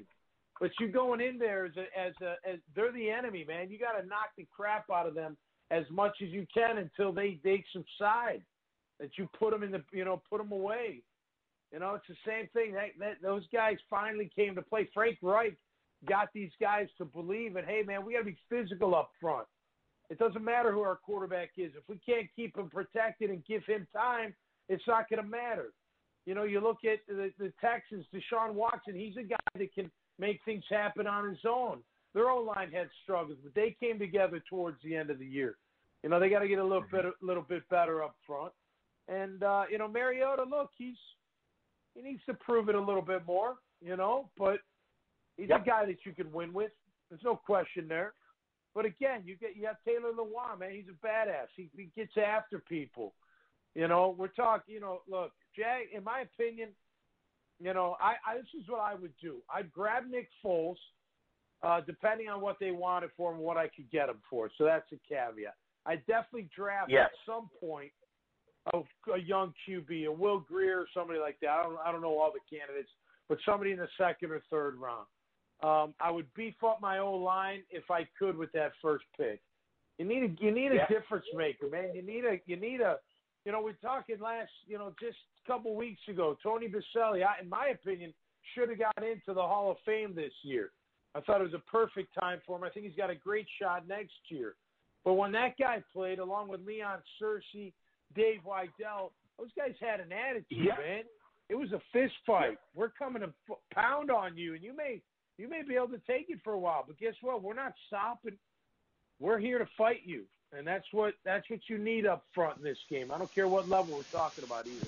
Well, heck, yeah. I mean, you look at the Dallas Cowboys, them not going after a offensive lineman is absolutely nuts, and I keep preaching upon that as far as it is. But when you look at a team like Dallas, when you have an offensive line, there's so many things that you can do, and that extra second, or even for that matter, that half second in the pocket improves your team dramatically, big time, at least in this league anyway. No doubt. And hey, kudos to the D-line, too. Take Dallas. Look at Dallas's front seven, how they played last year. The whole line has been tough as nails, and then the QB comes around, and Elliott's a beast again, and they stay dedicated to him. And great move grabbing Cooper. Are you kidding me? I wanted the Jags to grab him. Wanted them to draft him for crying out loud, but they didn't. But, man, you get Amari Cooper. You guys, future looks good for Dallas. There's no doubt about that. Kellen Moore now going to call plays. The old lefty from Boise State, I believe. Boise State, right? Kellen Moore, yeah. Lefty from the Blue Fields of Idaho. It should be an interesting year for the Cowboys. Well, talk a little bit about that as we are online here with Tom McManus, our one and only guest here on our 10th anniversary. Let's talk a little bit about that with the Dallas Cowboys. With Kellen Moore, obviously going up through the ranks and everything, going to be the offensive coordinator. But really, when you look at the Dallas Cowboys and what they're going to do this year, in reality, it is all about what Jason Garrett is going to bring to the game as him really being the offensive coordinator. So I think the franchise itself put that weight on that shoulders to Jason Garrett, and then Kellen Moore moving up slowly. I'm not a great big fan of this pick here in reality as far as the offensive coordinator is concerned here in Dallas. So what do you think about what's going on in Dallas with their coaching staff and the offensive coordinator? Yeah, look, I like the fact that Kellen played in that system. He knows the system. He's a quarterback. Quarterbacks. Look, why do you think Romo does so well in the broadcast booth? Because quarterbacks really know the game, especially on offense, better than anybody on the team. They study it way more. They got to know way more than an offensive lineman, way more than a receiver or a running back. They got to know it all. I mean, they got to know every position, every protection, every route, every situation. I mean, that's what makes quarterbacks, to be quite frank. You've got to be a really smart guy and have high acumen to play that position. So, look, whether it's Garrett with heavy influence or more, with getting some tips from Garrett, I like the move. Look, when you got talent like Dak and Zeke and guys I've already mentioned, and a good offensive line, you just need a quarterback to get the best a coordinator to get the best out of those players. And I think Kellen Moore been playing a position, knowing quarterback and knowing how offenses work. I think it's going to be a good move. Guys, he's Tom McManus, the media mogul he is. I appreciate, first of all, the time coming on the show and being our only guest, because really we stopped doing interviews with people because we weren't getting straight answers. The reason why you're our only guest is because we knew we'd only get straight answers from the great Tom McManus, former Jacksonville Jaguar. Thanks for coming on our show on a very special day for us. Hey, man, congratulations again. I'll tell you why they don't give you the straight answer, Sonny, because they're afraid of the players and the coaches. They won't talk to them. Yep. They won't get a quote. I don't need a quote. I can tell you everything just by watching the damn game. Quite frankly, I can give two craps what they say anyway. Just do it on the field. And that's why we love you, because you'll come out and you'll say that instead of sugarcoating it to mess on really pretty for everybody. Sometimes shooting from the hip is the best way. And when you're talking sports and you want to get the real answer instead of the sugar-coated answer, we go to the right guy. I appreciate it, and, all right, brother. And again, we've interviewed over 200 people for this show, and I want to tell you right now, the only person I thought of to bring on the show was you, and I love you to death, and great success for what you're doing in the future as well as your family. I love you, my friend. Thanks for coming on. Hey, Sonny, thank you, brother. You have yourself a good one, and congrats again, man. It's awesome. And I do, guys. I actually love this guy. Again, one of our first guests that we ever had on the Couch Potato Sports Show, and the first guy to really give it to us the way that we've always wanted it, and the way that we've always presented it here on the Couch Potato Sports Show. Let's be honest. This show is never going to get on ESPN and the big ones because we do the type of show that we do. No questions asked, no apologies, no nothing. And that is the reason why we have made it for 10 years up on the air. And it's because of a guy like Tom McManus that, by the way, off air has encouraged me to do everything that we have done on the Couch Potato Sports Show, even to the point of high school. He said, dude, do high school. You don't get it. People will love it. And guess what? He was right. And, he's got that magnet attitude, that magnet personality that I wish that all of our guests that could come on this show and really put it on the line. But in reality, it's all about the money, honey, and no one wants to affect that money except this guy.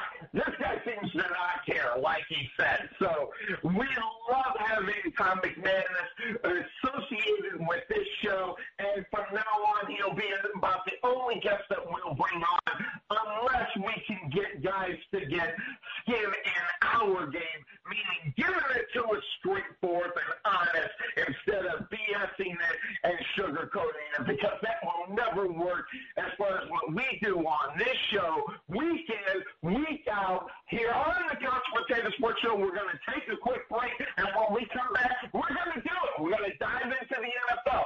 Some of the things that are going on. Hey, should there be an instance where Colin Kaepernick is playing in the AAF or not?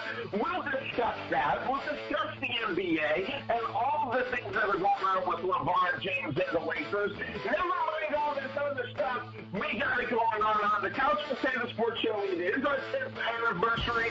So let's kick it off when we come back. I'll bring on this co-host of this fine program. It is Cuervo, the other guy that gives it to you in the straight way each and every time. Here on the Couch Potato Sports Show. We'll be right back.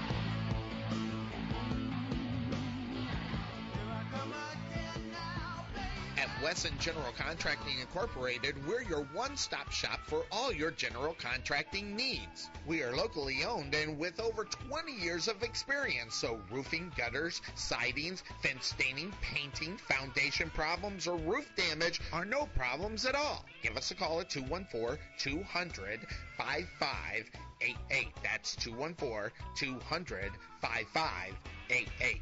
Wesson General Contractors, proud sponsor of the Rowlett Eagles radio broadcast. Let Buffalo Creek Doors and Floors help you restore your home to its like-new condition. Need a contractor? Let us be your first stop as well as your last. We specialize in everything that others don't, such as stained concrete floors, wood spot repairs on doors and floors, stainless steel spot repairs, anti-slip on floors, and more. Want to see what kind of work we do? Check out our Facebook page and you can see the craftsmanship you'll receive and expect from Buffalo Creek Doors and Floors. Give Rodney James a call at 214-536-2607. That's 214-536-2607. Or check him out on the web at www.buffalocreekdoorsandfloors.com. At the Jerry Bullitt Training Center, we truly believe experience is the best teacher. With over 50 combined years of knowledge and experience in sports performance and athletic training, our coaches understand exactly what it takes to achieve your goals and excel at the next level. Contact Melvin Bullitt at 214-326-7853 or visit their brand new facility just outside of Waterview at 8900 Princeton Road in Rowlett.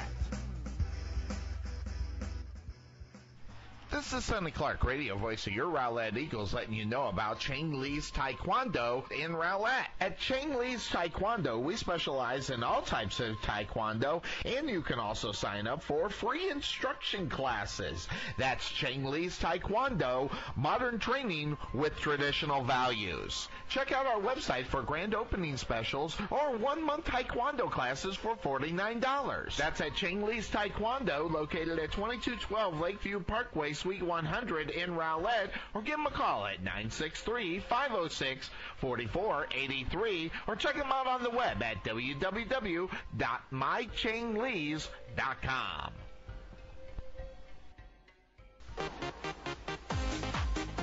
Being taken for a ride? Check out Costco Insurance, serving Texans since 1981. Bundle your home, auto, or business insurance to save a ton. Costco Insurance on the corner of Main Street and Rowlett Road, where we make insurance fun. Or check us out on the web at CostcoInsurance.com, where we always have the coffee pot on. Yeah, but is it fresh? The prospect of retirement can be exciting and scary at the same time. At Nest Egg Wealth Advisors, we have found many people either approaching or currently in retirement failed to truly maximize some of the benefits offered to them, primarily Social Security. What is it? How does it work? It's simply not a benefit that you start receiving at age 62. Because these decisions are so important, my firm has assembled an informational packet on Social Security. If you would like a complimentary copy of Social Security Maximization, please give our office a call today at 972-412-6064 or visit us on the web at nesteggadvice.com. There's nothing that beats good home-cooked barbecue. Since 1941, Dickey's Barbecue has done all the cooking and you take all the credit. Whether you want real Texas brisket, Virginia ham, southern pulled pork, or fall-off-the-bone ribs, Dickey's Barbecue is the place to go. Choose from our favorite sides of barbecue beans, creamy coleslaw, potato salad, jalapeno beans, and many more. Come see us today at our Rowlett location, 5701 President George Bush Turnpike, Suite 110 in the Target Shopping Center. Whether you want to eat in or take it home, we will fix you up. Don't forget, for your next event, call the catering guy at 972-345-6424. That number again is 972-345-6424. Come visit us today at 5701 President George Bush Turnpike, Suite 110 in the Target Shopping Center. Also, check us out on Facebook at facebook.com/Dickey's Rowlett. For lip-smacking, rib-tickling, knee-slapping, foot-stomping, great-tasting barbecue, come see us at Dickey's Barbecue today.